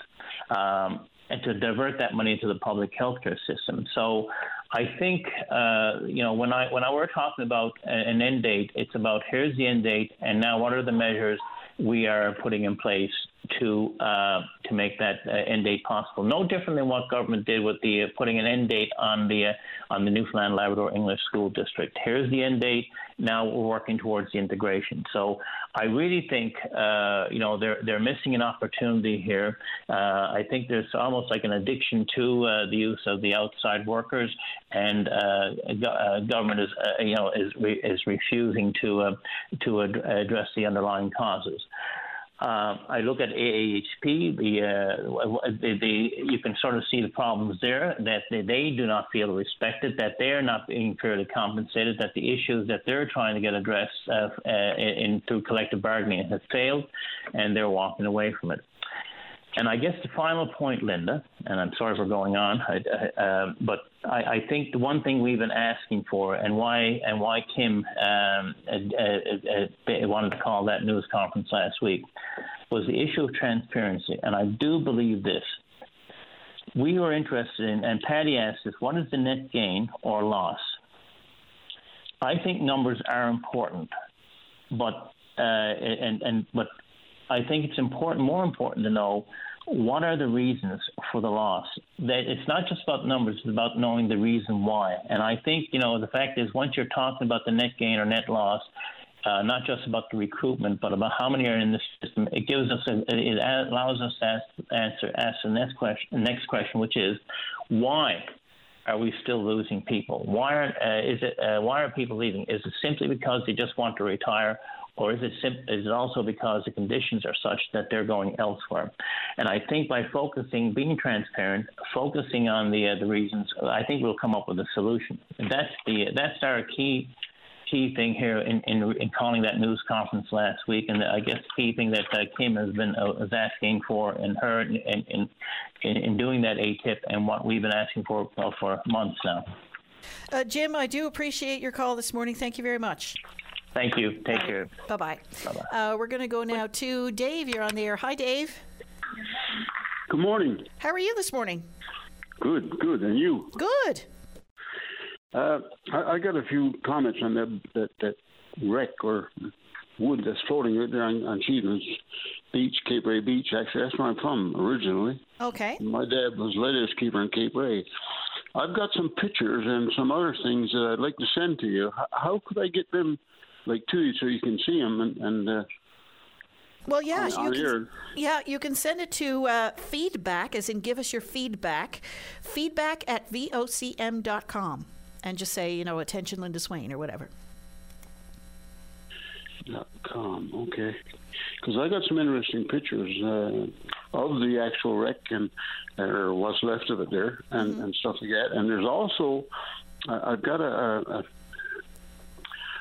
copy of something from this guy I found on Google saying what he thinks the ship is, right? It tells her length and what, her propulsion, which was sailed, on it goes. And I think it even says the name. I looked at it yesterday. I never looked at it closely, but I looked at it yesterday. And I'd say with the name, you could probably Google it and go in and find out more, right? Right. The ship. Have you got any thoughts on it? No, not really. But I think it's a sailing. I don't think it had a motor aboard. At least not for propulsion. I think it was a sailing ship, and it's really, really big. That keel. And I got one shot here, and man, I tell you, it's some length, right? It's unreal, and you can see a lot of the construction on it too, if you zoom in on it, right? It's amazing. People love a good mystery, don't they? Especially one that you don't expect. One that is literally falls in your lap, like this one has.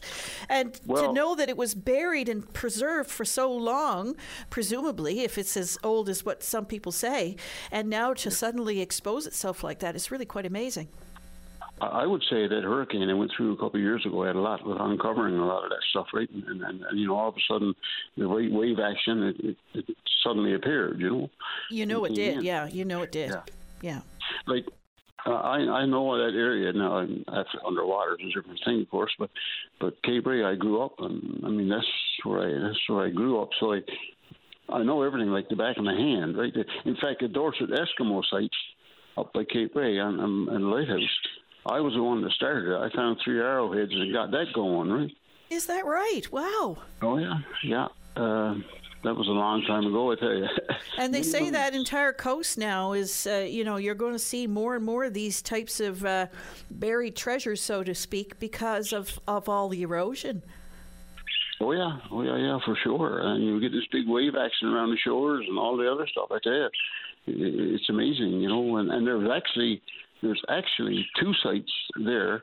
One probably where they lived, the Dorset now. I'm gone to a different thing, of course, but there's another one too. And I told the people that were there digging, and they just wouldn't pay no attention. But I did go back 3 years ago, and I did pick up another arrowhead right where I said it would be in that area, right? But I guess they had education and I didn't.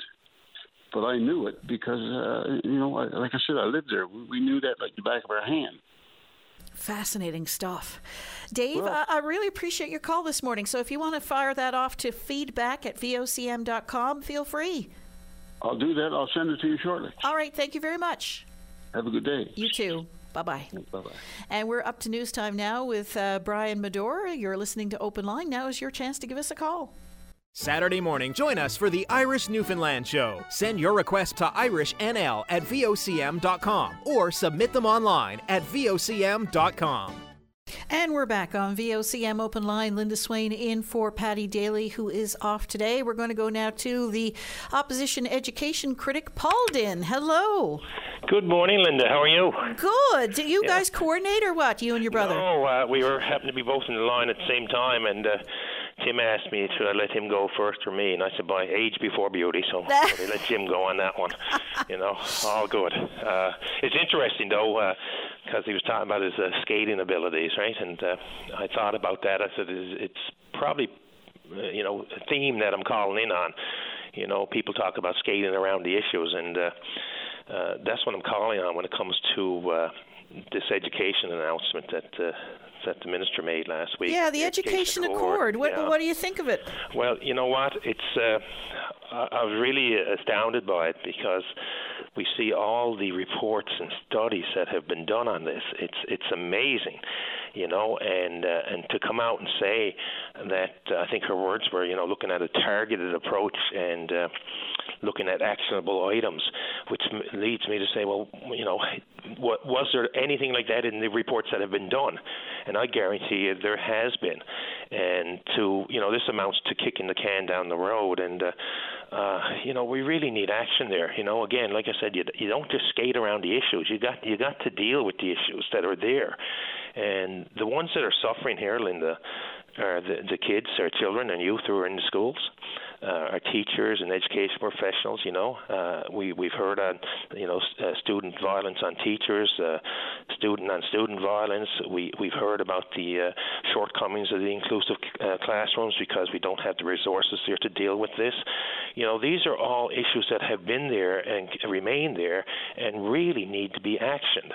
But isn't this proof positive then that, with all of these various reports and studies that have been done over the last little while, identifying various areas of education that need to be addressed or where gaps remain, isn't this time now for arguably an educational accord? No, this is a time for action, to be quite honest with you. It really is. I mean, you look at the Premier's task force on improving educational outcomes. That was very extensive. I mean, the appendix in that document of all the groups that were engaged in that piece of work is very lengthy, and lots of items that coming out of there. I mean, even the children's critic, the youth children's advocate, in her report in 2019 on chronic absenteeism, I mean, she essentially said there's enough information to act. That was her words in a press release. Government doesn't need to be researching this forever.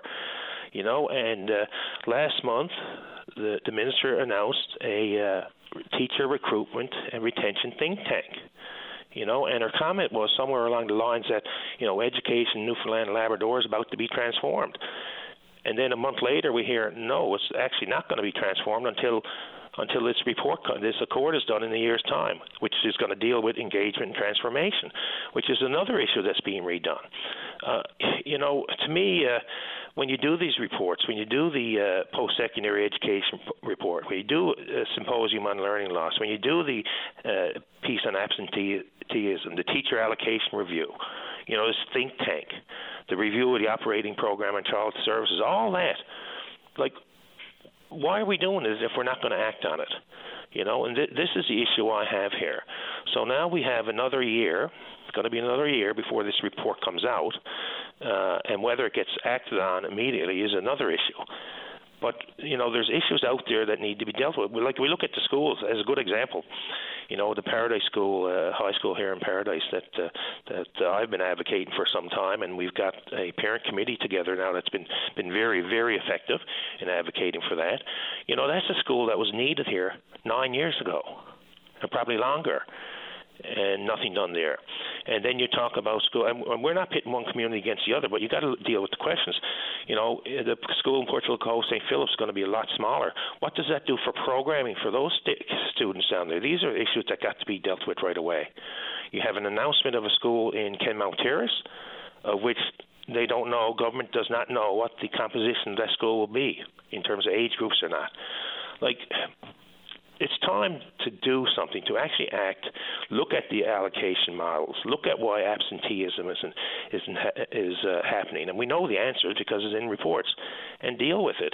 I just find it so troubling that here we are, let's do another report, let's do another accord. We knew what happened with the health accord. It was a good document, there's no doubt. But, it ended up that nothing could be answered when it came to health because they said, oh, no, wait for the accord. Now the accord's out there. It's been a bit of a piecemeal approach to implementing it. So I don't have a lot of faith in the fact that, this accord is going to solve all the issues because we have the issues now that are identified and are not being addressed.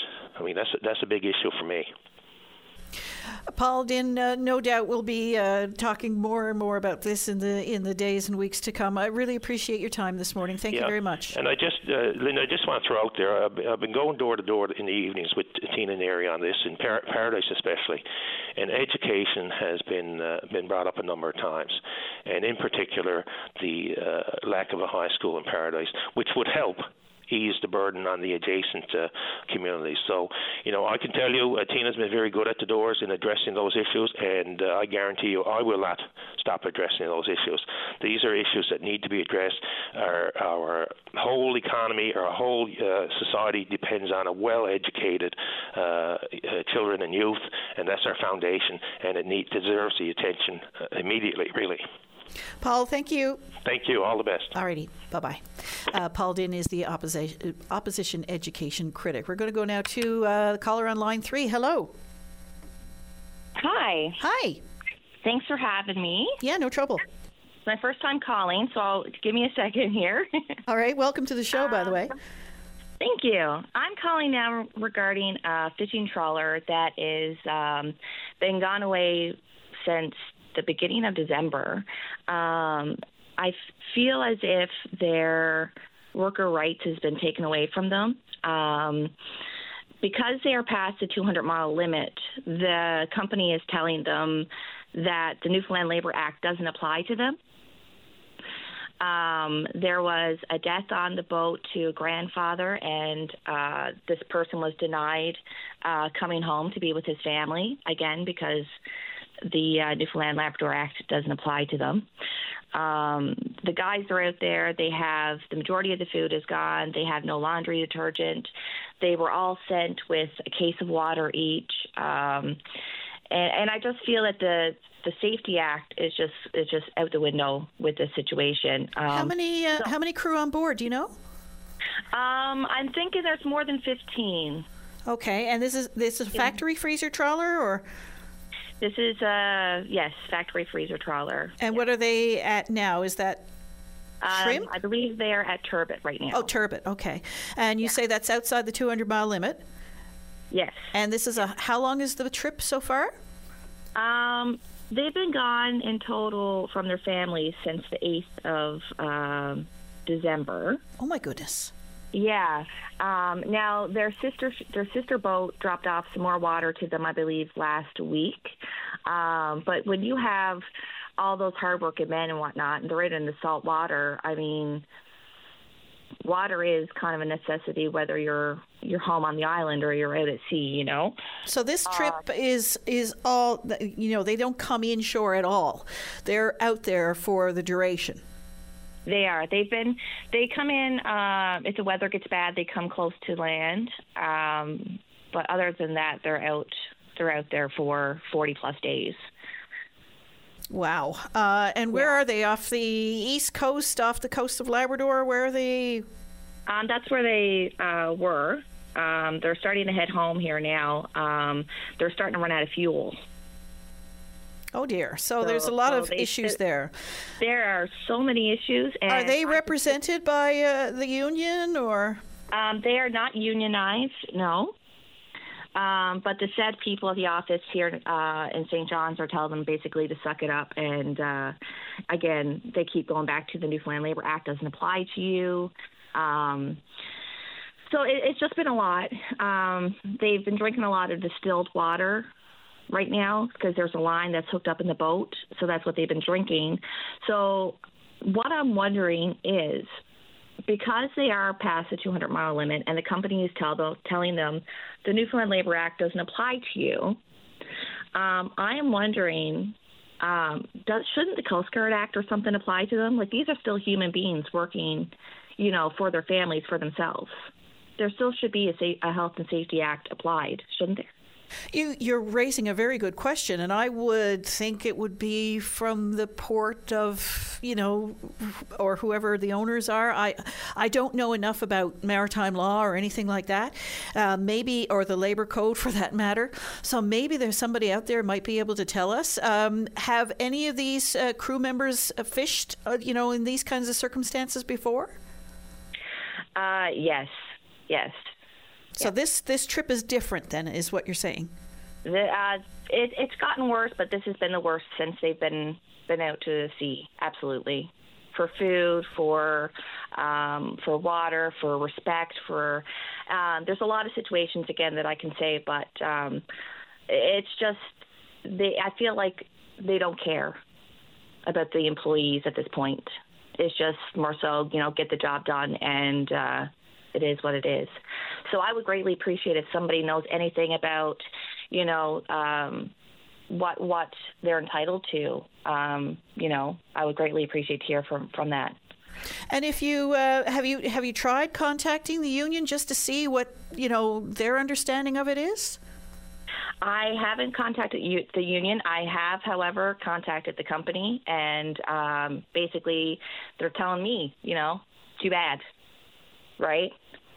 Like, you know, this thing happens kind of thing. So I've been contemplating this for a while to come on Openline and talk about it because, you know, you're opening up a can of worms, but at the same time, when it comes to the health and safety of, you know, all these humans, all these individuals, that means more to me than the can of worms I just opened.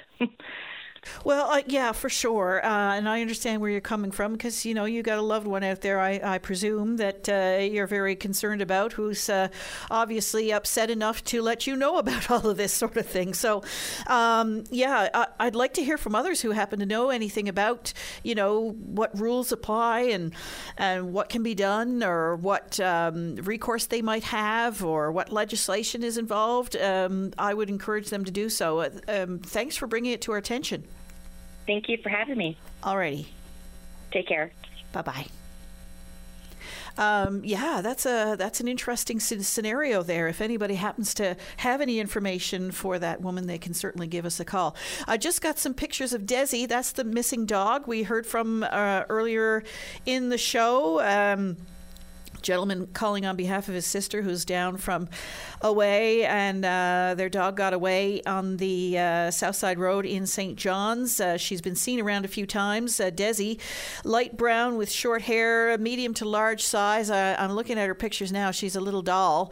Lots of personality there. Big long legs, kind of shepherdy, I would say. And she's like a tawny brown color throughout. What a face. Look at that, with the big big, tall ears.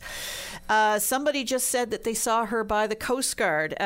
So anybody who happens to see Desi roaming around, she's not used to the area. She's probably a little bit scared. You can give this number a call, 730-1124. And I bet you darn Dave Williams is going to be looking for her now when he gets off his shift. He's a dog lover. Did I take my break here, Dave, or... Yeah, okay, I got to take a break, he says. So that's what I'm going to do. I'm going to take a short break. When we come back, we hope to speak with you. And we're back. We're going now to Tony. You're on the air. Hi, Tony. How are you today, Linda? Oh, good. How are you? I'm good, thanks. I had that nasty cold, and I got rid of that. Then I got the cough, and I couldn't get the phone in running. Oh, dear. But anyway, I want to touch on healthcare and probably tie it into the election, by-election. So far, we've had overcrowded. We got shortage of everything, and they started the 811 because they wanted to relieve the pressure on the emergency. Now in 2022, January 2022 to November 2022, 11 months, they went over the calls by over 100. They got a calls of over 165,000 calls. Now they only got a contract for 72,000 hours, and after that, they've had to pay an extra average of $62 a call. Now, they went over by 93,000 calls. Now, extra money that's, and then out of that over 165,000 was over 3/4 of them, which is over 75% of them, they were sent to emergency, which is double the funds again. And then about 1,200 out of them were told to call 911.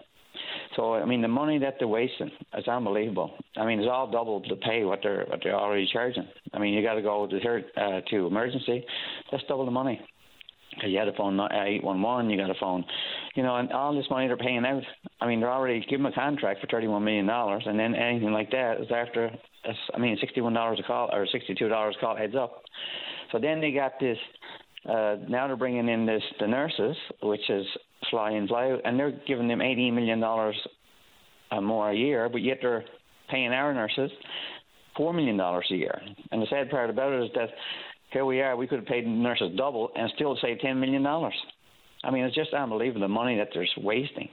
And then they got this virtual care, which they gave a company $22 million in the States for 2 years, and a doctor and his company here in central Newfoundland was going to charge $7 million, another $15 million wasted. So, this is the money that they're doing, and now they're going to open this once again. We're going to save on emergency. Everything is saving on emergency. Now they're going to open up Costco, and they're going to put down X-rays and ultrasound and all this stuff they're bringing in that we don't have anybody for. So we're going to close down the outpatients in Northeast Avalon and take the workers there and bring them up to Costco. But it's going to cost an extra $84 million, and we don't have technology. We don't have the technicians to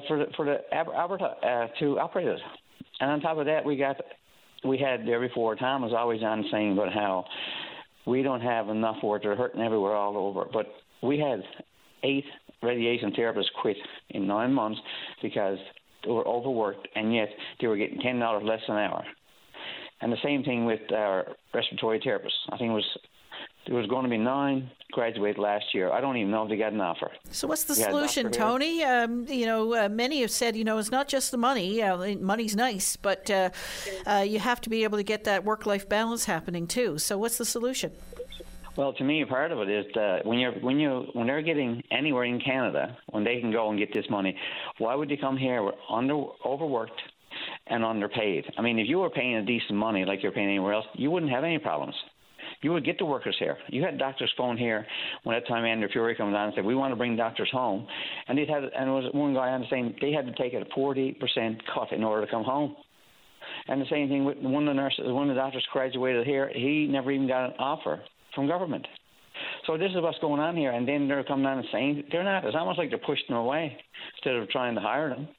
And the same thing with the money in the healthcare is wasted. You take now that new hospital there, Waterford Hospital. The contract that they offered to give it to them was a $40 million over what the last one bid, and then they cut 100 rooms, and they never reduced the price. This is the stuff that's going on in our healthcare, the money that's wasted. but yet they won't pay our own workers. And that's why our nurses quit. Our nurses quit because there was the working condition was terrible, and the government never done nothing about it. And which ties me into, once again, all this right now, into the by-election, which comes around, and we got school now, and Fred said he was glad to be a part of this. He was the Premier's special advisor who was proud of what the Premier has done, and he was a big part of it. And here you got this Paradise Now High School, once again, that they're offering 2 days after he announced that he was going to run for the Liberal Party. And on top of that, why is he a special advisor? Why didn't he announce it before if he was going to do anything about it? And the same thing with the ferries going to Belle Island. He knows what to do, and he's going to try and get them for him. Sure, he was a special advisor. He could have had it done. This is the stuff that the Liberals get on with. It's unbelievable. The same thing when they took over first, after a couple of years, they laid off 244 teachers. And then they said, we're short. Yeah, I suppose we are. All this stuff that that Liberals have done, it's unbelievable what they've done and gotten away with. All right, Tony, I appreciate your call this morning. Thank you. Thank you, and have a great day. All right, you too. Bye-bye. And this traffic advisory, just before we go to news, a mattress and box spring just blew out of the bed of a pickup truck on the Outer Ring Road. It's on the roadway as we speak. It's in the westbound lane near Portugal Cove access. So just be aware of that. A mattress and box spring blew out of a pickup truck on the Outer Ring Road. It's lying in the roadway right now, westbound lane near Portugal Cove access. So please be careful if you're driving in that area. That is a major traffic problem for sure. We are up to news time now with VOCM's Brian Medora. When we come back, we hope to speak with you. Every Saturday is perfect for a night at the cabin. The Cabin Party with Brian O'Connell. Saturday night starting at 7 p.m. on VOCM. Boy, I have to say, VOCM listeners are something else. If you want action, call VOCM Open Line, and people will come from every direction to help. We just received an email from Mike, if you recall. He was the one that called about his sister's missing dog, Desi, over on the south side in St. John's. Well, he says that he's received numerous calls from people telling him that they've spotted the dog in and around the area of the Coast Guard on the south side. And one of our listeners has even offered to use her drone to try and pinpoint the dog and hopefully get her back before this weather starts. So they're out there now doing that. So congratulations to the listeners who are doing what they can to get Desi back in the warm before this storm starts. We're going to go now to the PC candidate in the by-election in Conception Bay East, Belle Island, Tina Neary. Hello, Tina. Good morning, Linda. How are you? Good. And you thought the campaigning part anyway was going to be over by today. Did we ever? Absolutely.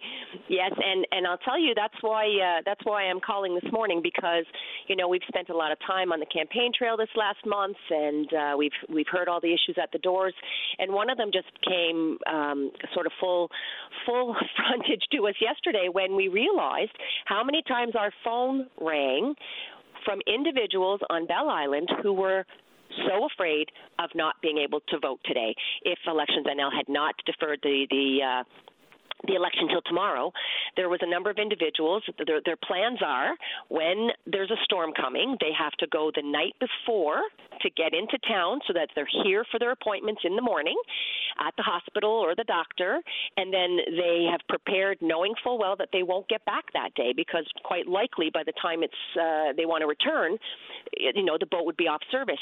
But in that case, as of yesterday, before we heard, their concern was, if we don't get back, we don't get to vote.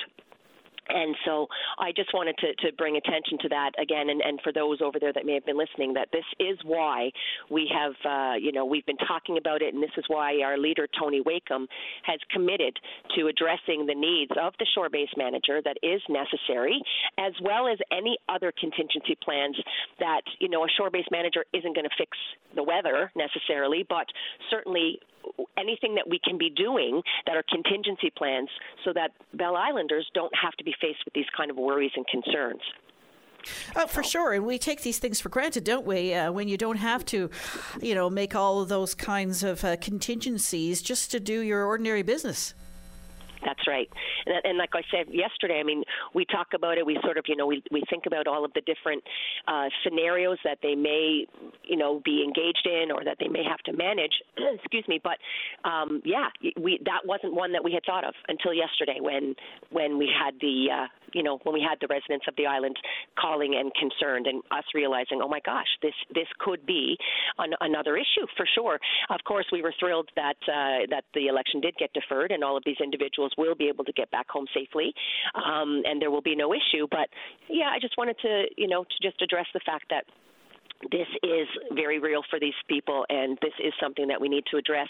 And just in listening this morning, I'm listening to your other individuals who've come on to chat with you this morning, Linda, and they're addressing exactly what it is we're talking about. I mean, I listened to MHA Din, and I did have a lot of opportunity to spend time with him throughout this campaign and to hear what people are saying at the doors about education, and to have him share with me what his experiences has been as the opposition critic, and then the gentleman that just called in, a few listeners, or excuse me, a few that were speaking ago about healthcare and all of the issues that are happening with healthcare and teachers and recruitment and retention of workers. I mean, it doesn't stop. And it's just, there's so much that we need to be able to just stop and address and find new ways to manage the situations that clearly have not been working for a number of years now. And I'm thrilled to know that our leader, Tony Wakeham, has determined that when we form government, this all is going to be revisited. Everything needs to, you almost have to kind of start from scratch again, I suppose, to just, figure out what we can be doing that's going to be helpful and not a hindrance to the people of our district.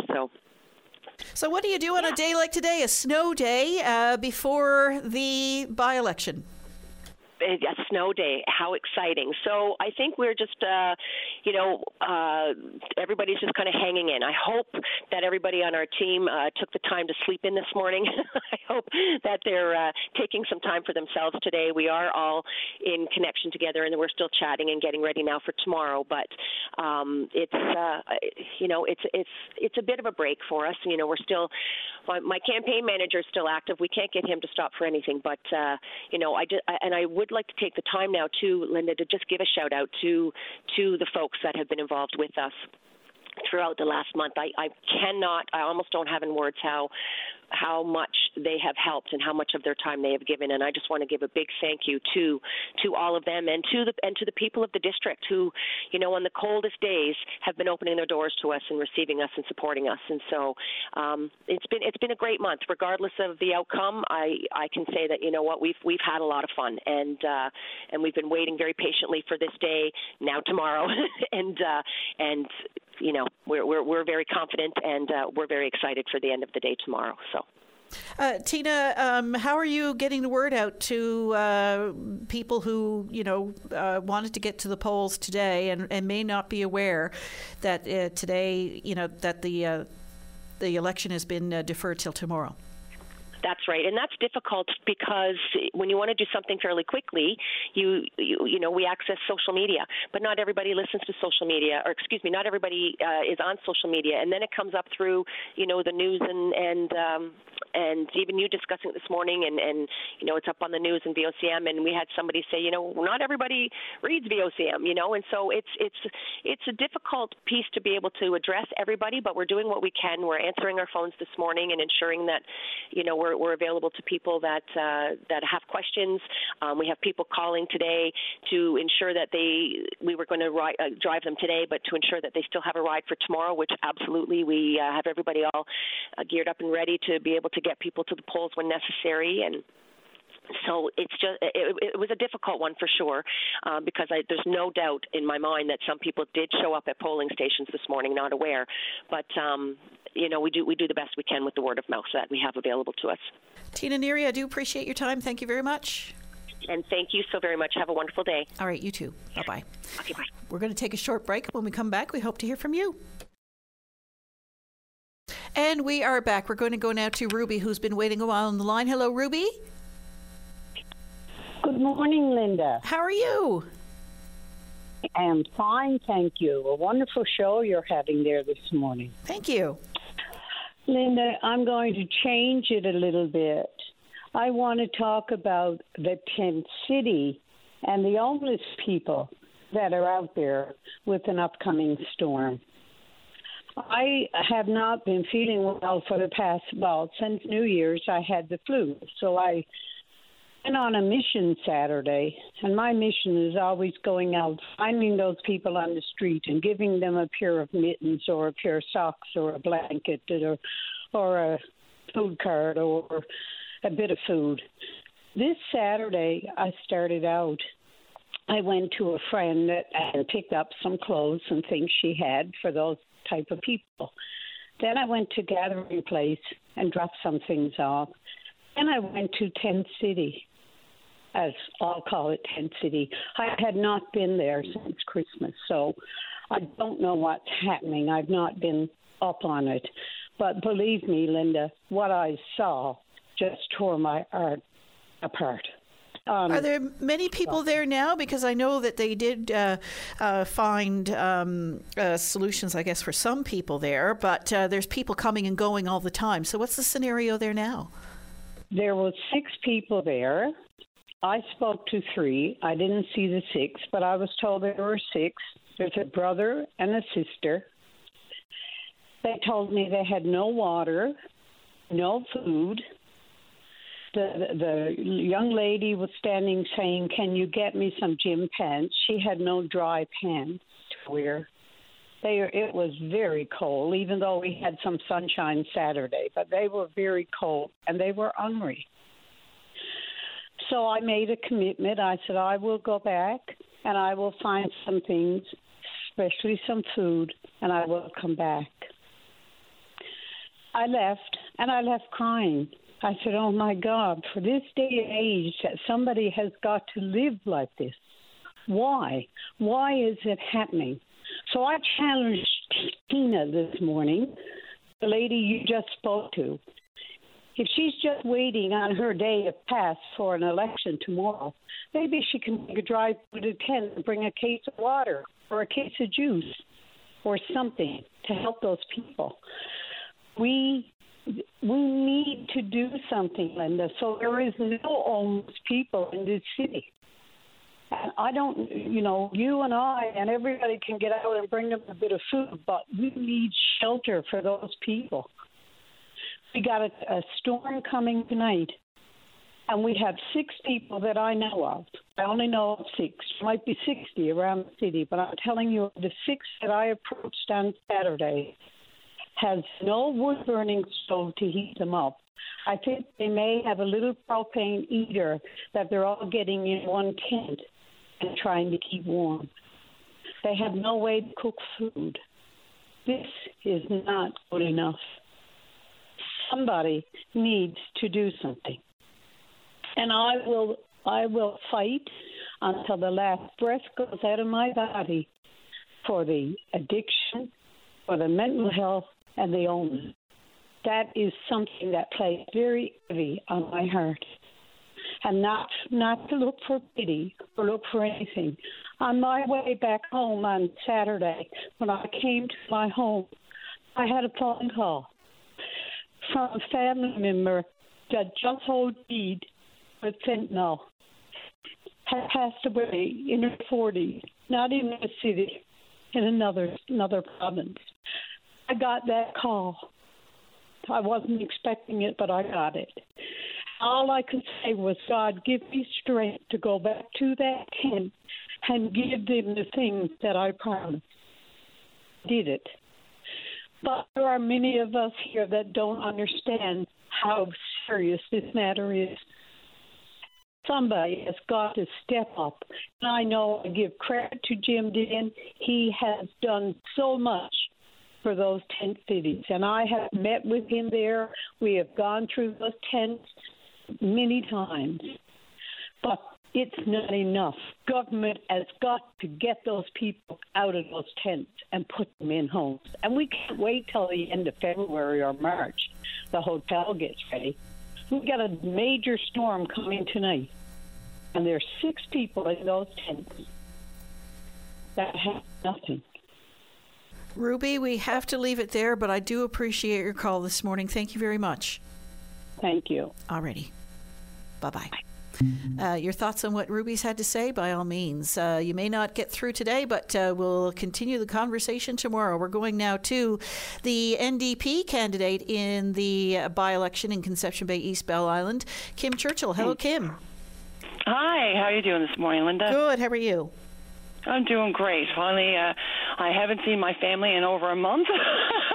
So it was nice to actually wake up and be with my children this morning, which I've long missed. And it was great that it turned out to be a snow day for us so that we can have a little bit of family time. I'm calling today because, of course, it is a snow day. And one of the things that came to top of mind for me was the fact that how many parents would not have an opportunity today, like myself, who can't stay home with my children, will rely on childcare. And, one of the things that I was hearing when I was walking around to many of the residents in this district was that they were really, really upset, stressed, and frustrated with the lack of childcare. In fact, I've had several conversations with people who had to leave their jobs, mostly mothers, because they could not find childcare.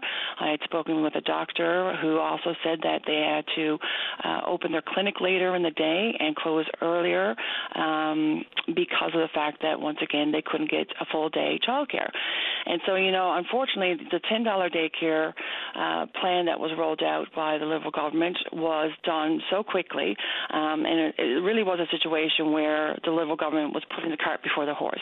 They chose the lower costs of childcare very quickly over a short period of time, which caused the demand for spaces to exceed the supply. And so, here we have the Liberals once again making announcements without doing the hard work to ensure that the promises of these services would actually be available to those who rely on them. In my district, we got a brochure right before Christmas, around when our previous MHA had retired.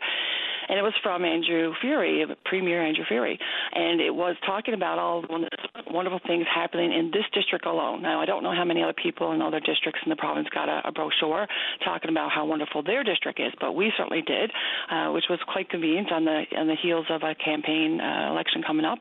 But one of the things that was noted in this brochure was that they had talked about how they were years ahead of childcare, of where they planned to be. And really the reality is, and people need to know this, is that there's only 258 more spaces made available since this started, far from the 6,000 spaces that the promises of the Liberal government made, and we are nowhere near where we need to be, and certainly they're failing to deliver on yet another promise. So this is quite, a huge stressful issue because of days like today when we don't have that child care available for people who still have to work, and, it's important that we fulfill these promises. And that's one of the things that I'm going to do when I get into the House of Assembly, is I'm going to be able to put the pressure on government, hold them to account to make sure that these promises that they made, they do fulfill them. And, one of the things that I know many people in this province who know my story know that I'm a fighter. I don't give up, and I actually don't take no for an answer. When I get no, that just means I have to work harder, and I will get the answer, which is what we need, is this promises fulfilled for the people in this district and for all of the province. So, Kim, you've got another day, I suppose, reprieve, if you will, before the by-election. What are you mentioned childcare. What else is coming up at the doors? Well, obviously healthcare is a huge issue, and I just heard the other candidate from the PC party talking, Tina Neary, and she was mentioning healthcare as well. And one of the things that is a bit frustrating for me, I'll be honest with you, Linda, is that the PC party candidate talks about all the problems with healthcare, but it's success of governments is what caused us to be in this situation today. This did not happen overnight. This was literally because of both governments, PCs when they were in government, and Liberals, of course, who are in government now. And really, the only thing that's up for debate is who made it more of a debacle? Who made this situation worse? Was it the PCs or the Liberals? That's the only thing up for debate, because both of them have had a hand in it. And for her to discuss how bad the Liberals have made it, well, I think looking in the mirror needs to happen there. In fact, many things that have been discussed by the PC candidate, really, you need to ask yourself the question, and I hope people in the district are doing this, why is there so many complaints about what the Liberals haven't been doing and broken promises in the last number of years when we've had a PC representative here for so long? We had a PC representative, so if they were effective in opposition, would we be having these problems with the Liberal government today? Would we have not had these the ferry manager position created years ago? Would we not have lost our health clinic in Portugal Cove, St. Philip's, years ago? And the list goes on. If it was an effective opposition, would any of these things happen? And, I would argue that that's what is required.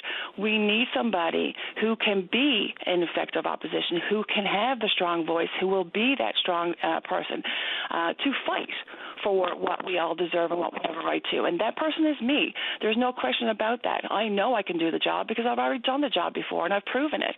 And I am the strongest voice. And so, we got an extra day, and I hope people are certainly putting some thought and consideration into this. It's a big day tomorrow. We know it's not going to change government, but this is an opportunity where people can really tell government, show a message, and as well as to the PC party that they deserve better. They want a strong voice. They want to be heard, and enough is enough. I mean, this is people's lives, literally are at stake. And I've said it before, and I'll say it again. It's time to stop playing politics with people's lives, and that is exactly what we've seen. Kim, we have to leave it there. You've had the last word on VOCM Open Line today. I really appreciate your time. Thank you. Thank you. Of course, I just want to remind people that, if they need to find out how to vote, or if they need a ride tomorrow, to certainly contact us at the office. My campaign headquarters is 730-6906 or 739-6387. You have a wonderful day, Linda. You too. Thanks, Kim. Take care. Bye-bye. And good luck to all the candidates in the by-election there. And good news. We're going to end the show with good news. Desi's back. They got Desi back. That's the dog that was missing over on the south side, new to the area, really scared and all that. They got her back. So that's good. Good to know, especially now that I see that the snow is falling in Metro. So there you go. Happy ending to the show this morning. Thanks, everyone, for your contributions. Really appreciate it. We'll be back tomorrow. Not sure if Patty will be in or not, but regardless, we'll be ready to take your call. And VOCM's Richard Duggan will be sitting in for me on News Talk this afternoon. Thanks for listening, everyone. Bye-bye for now.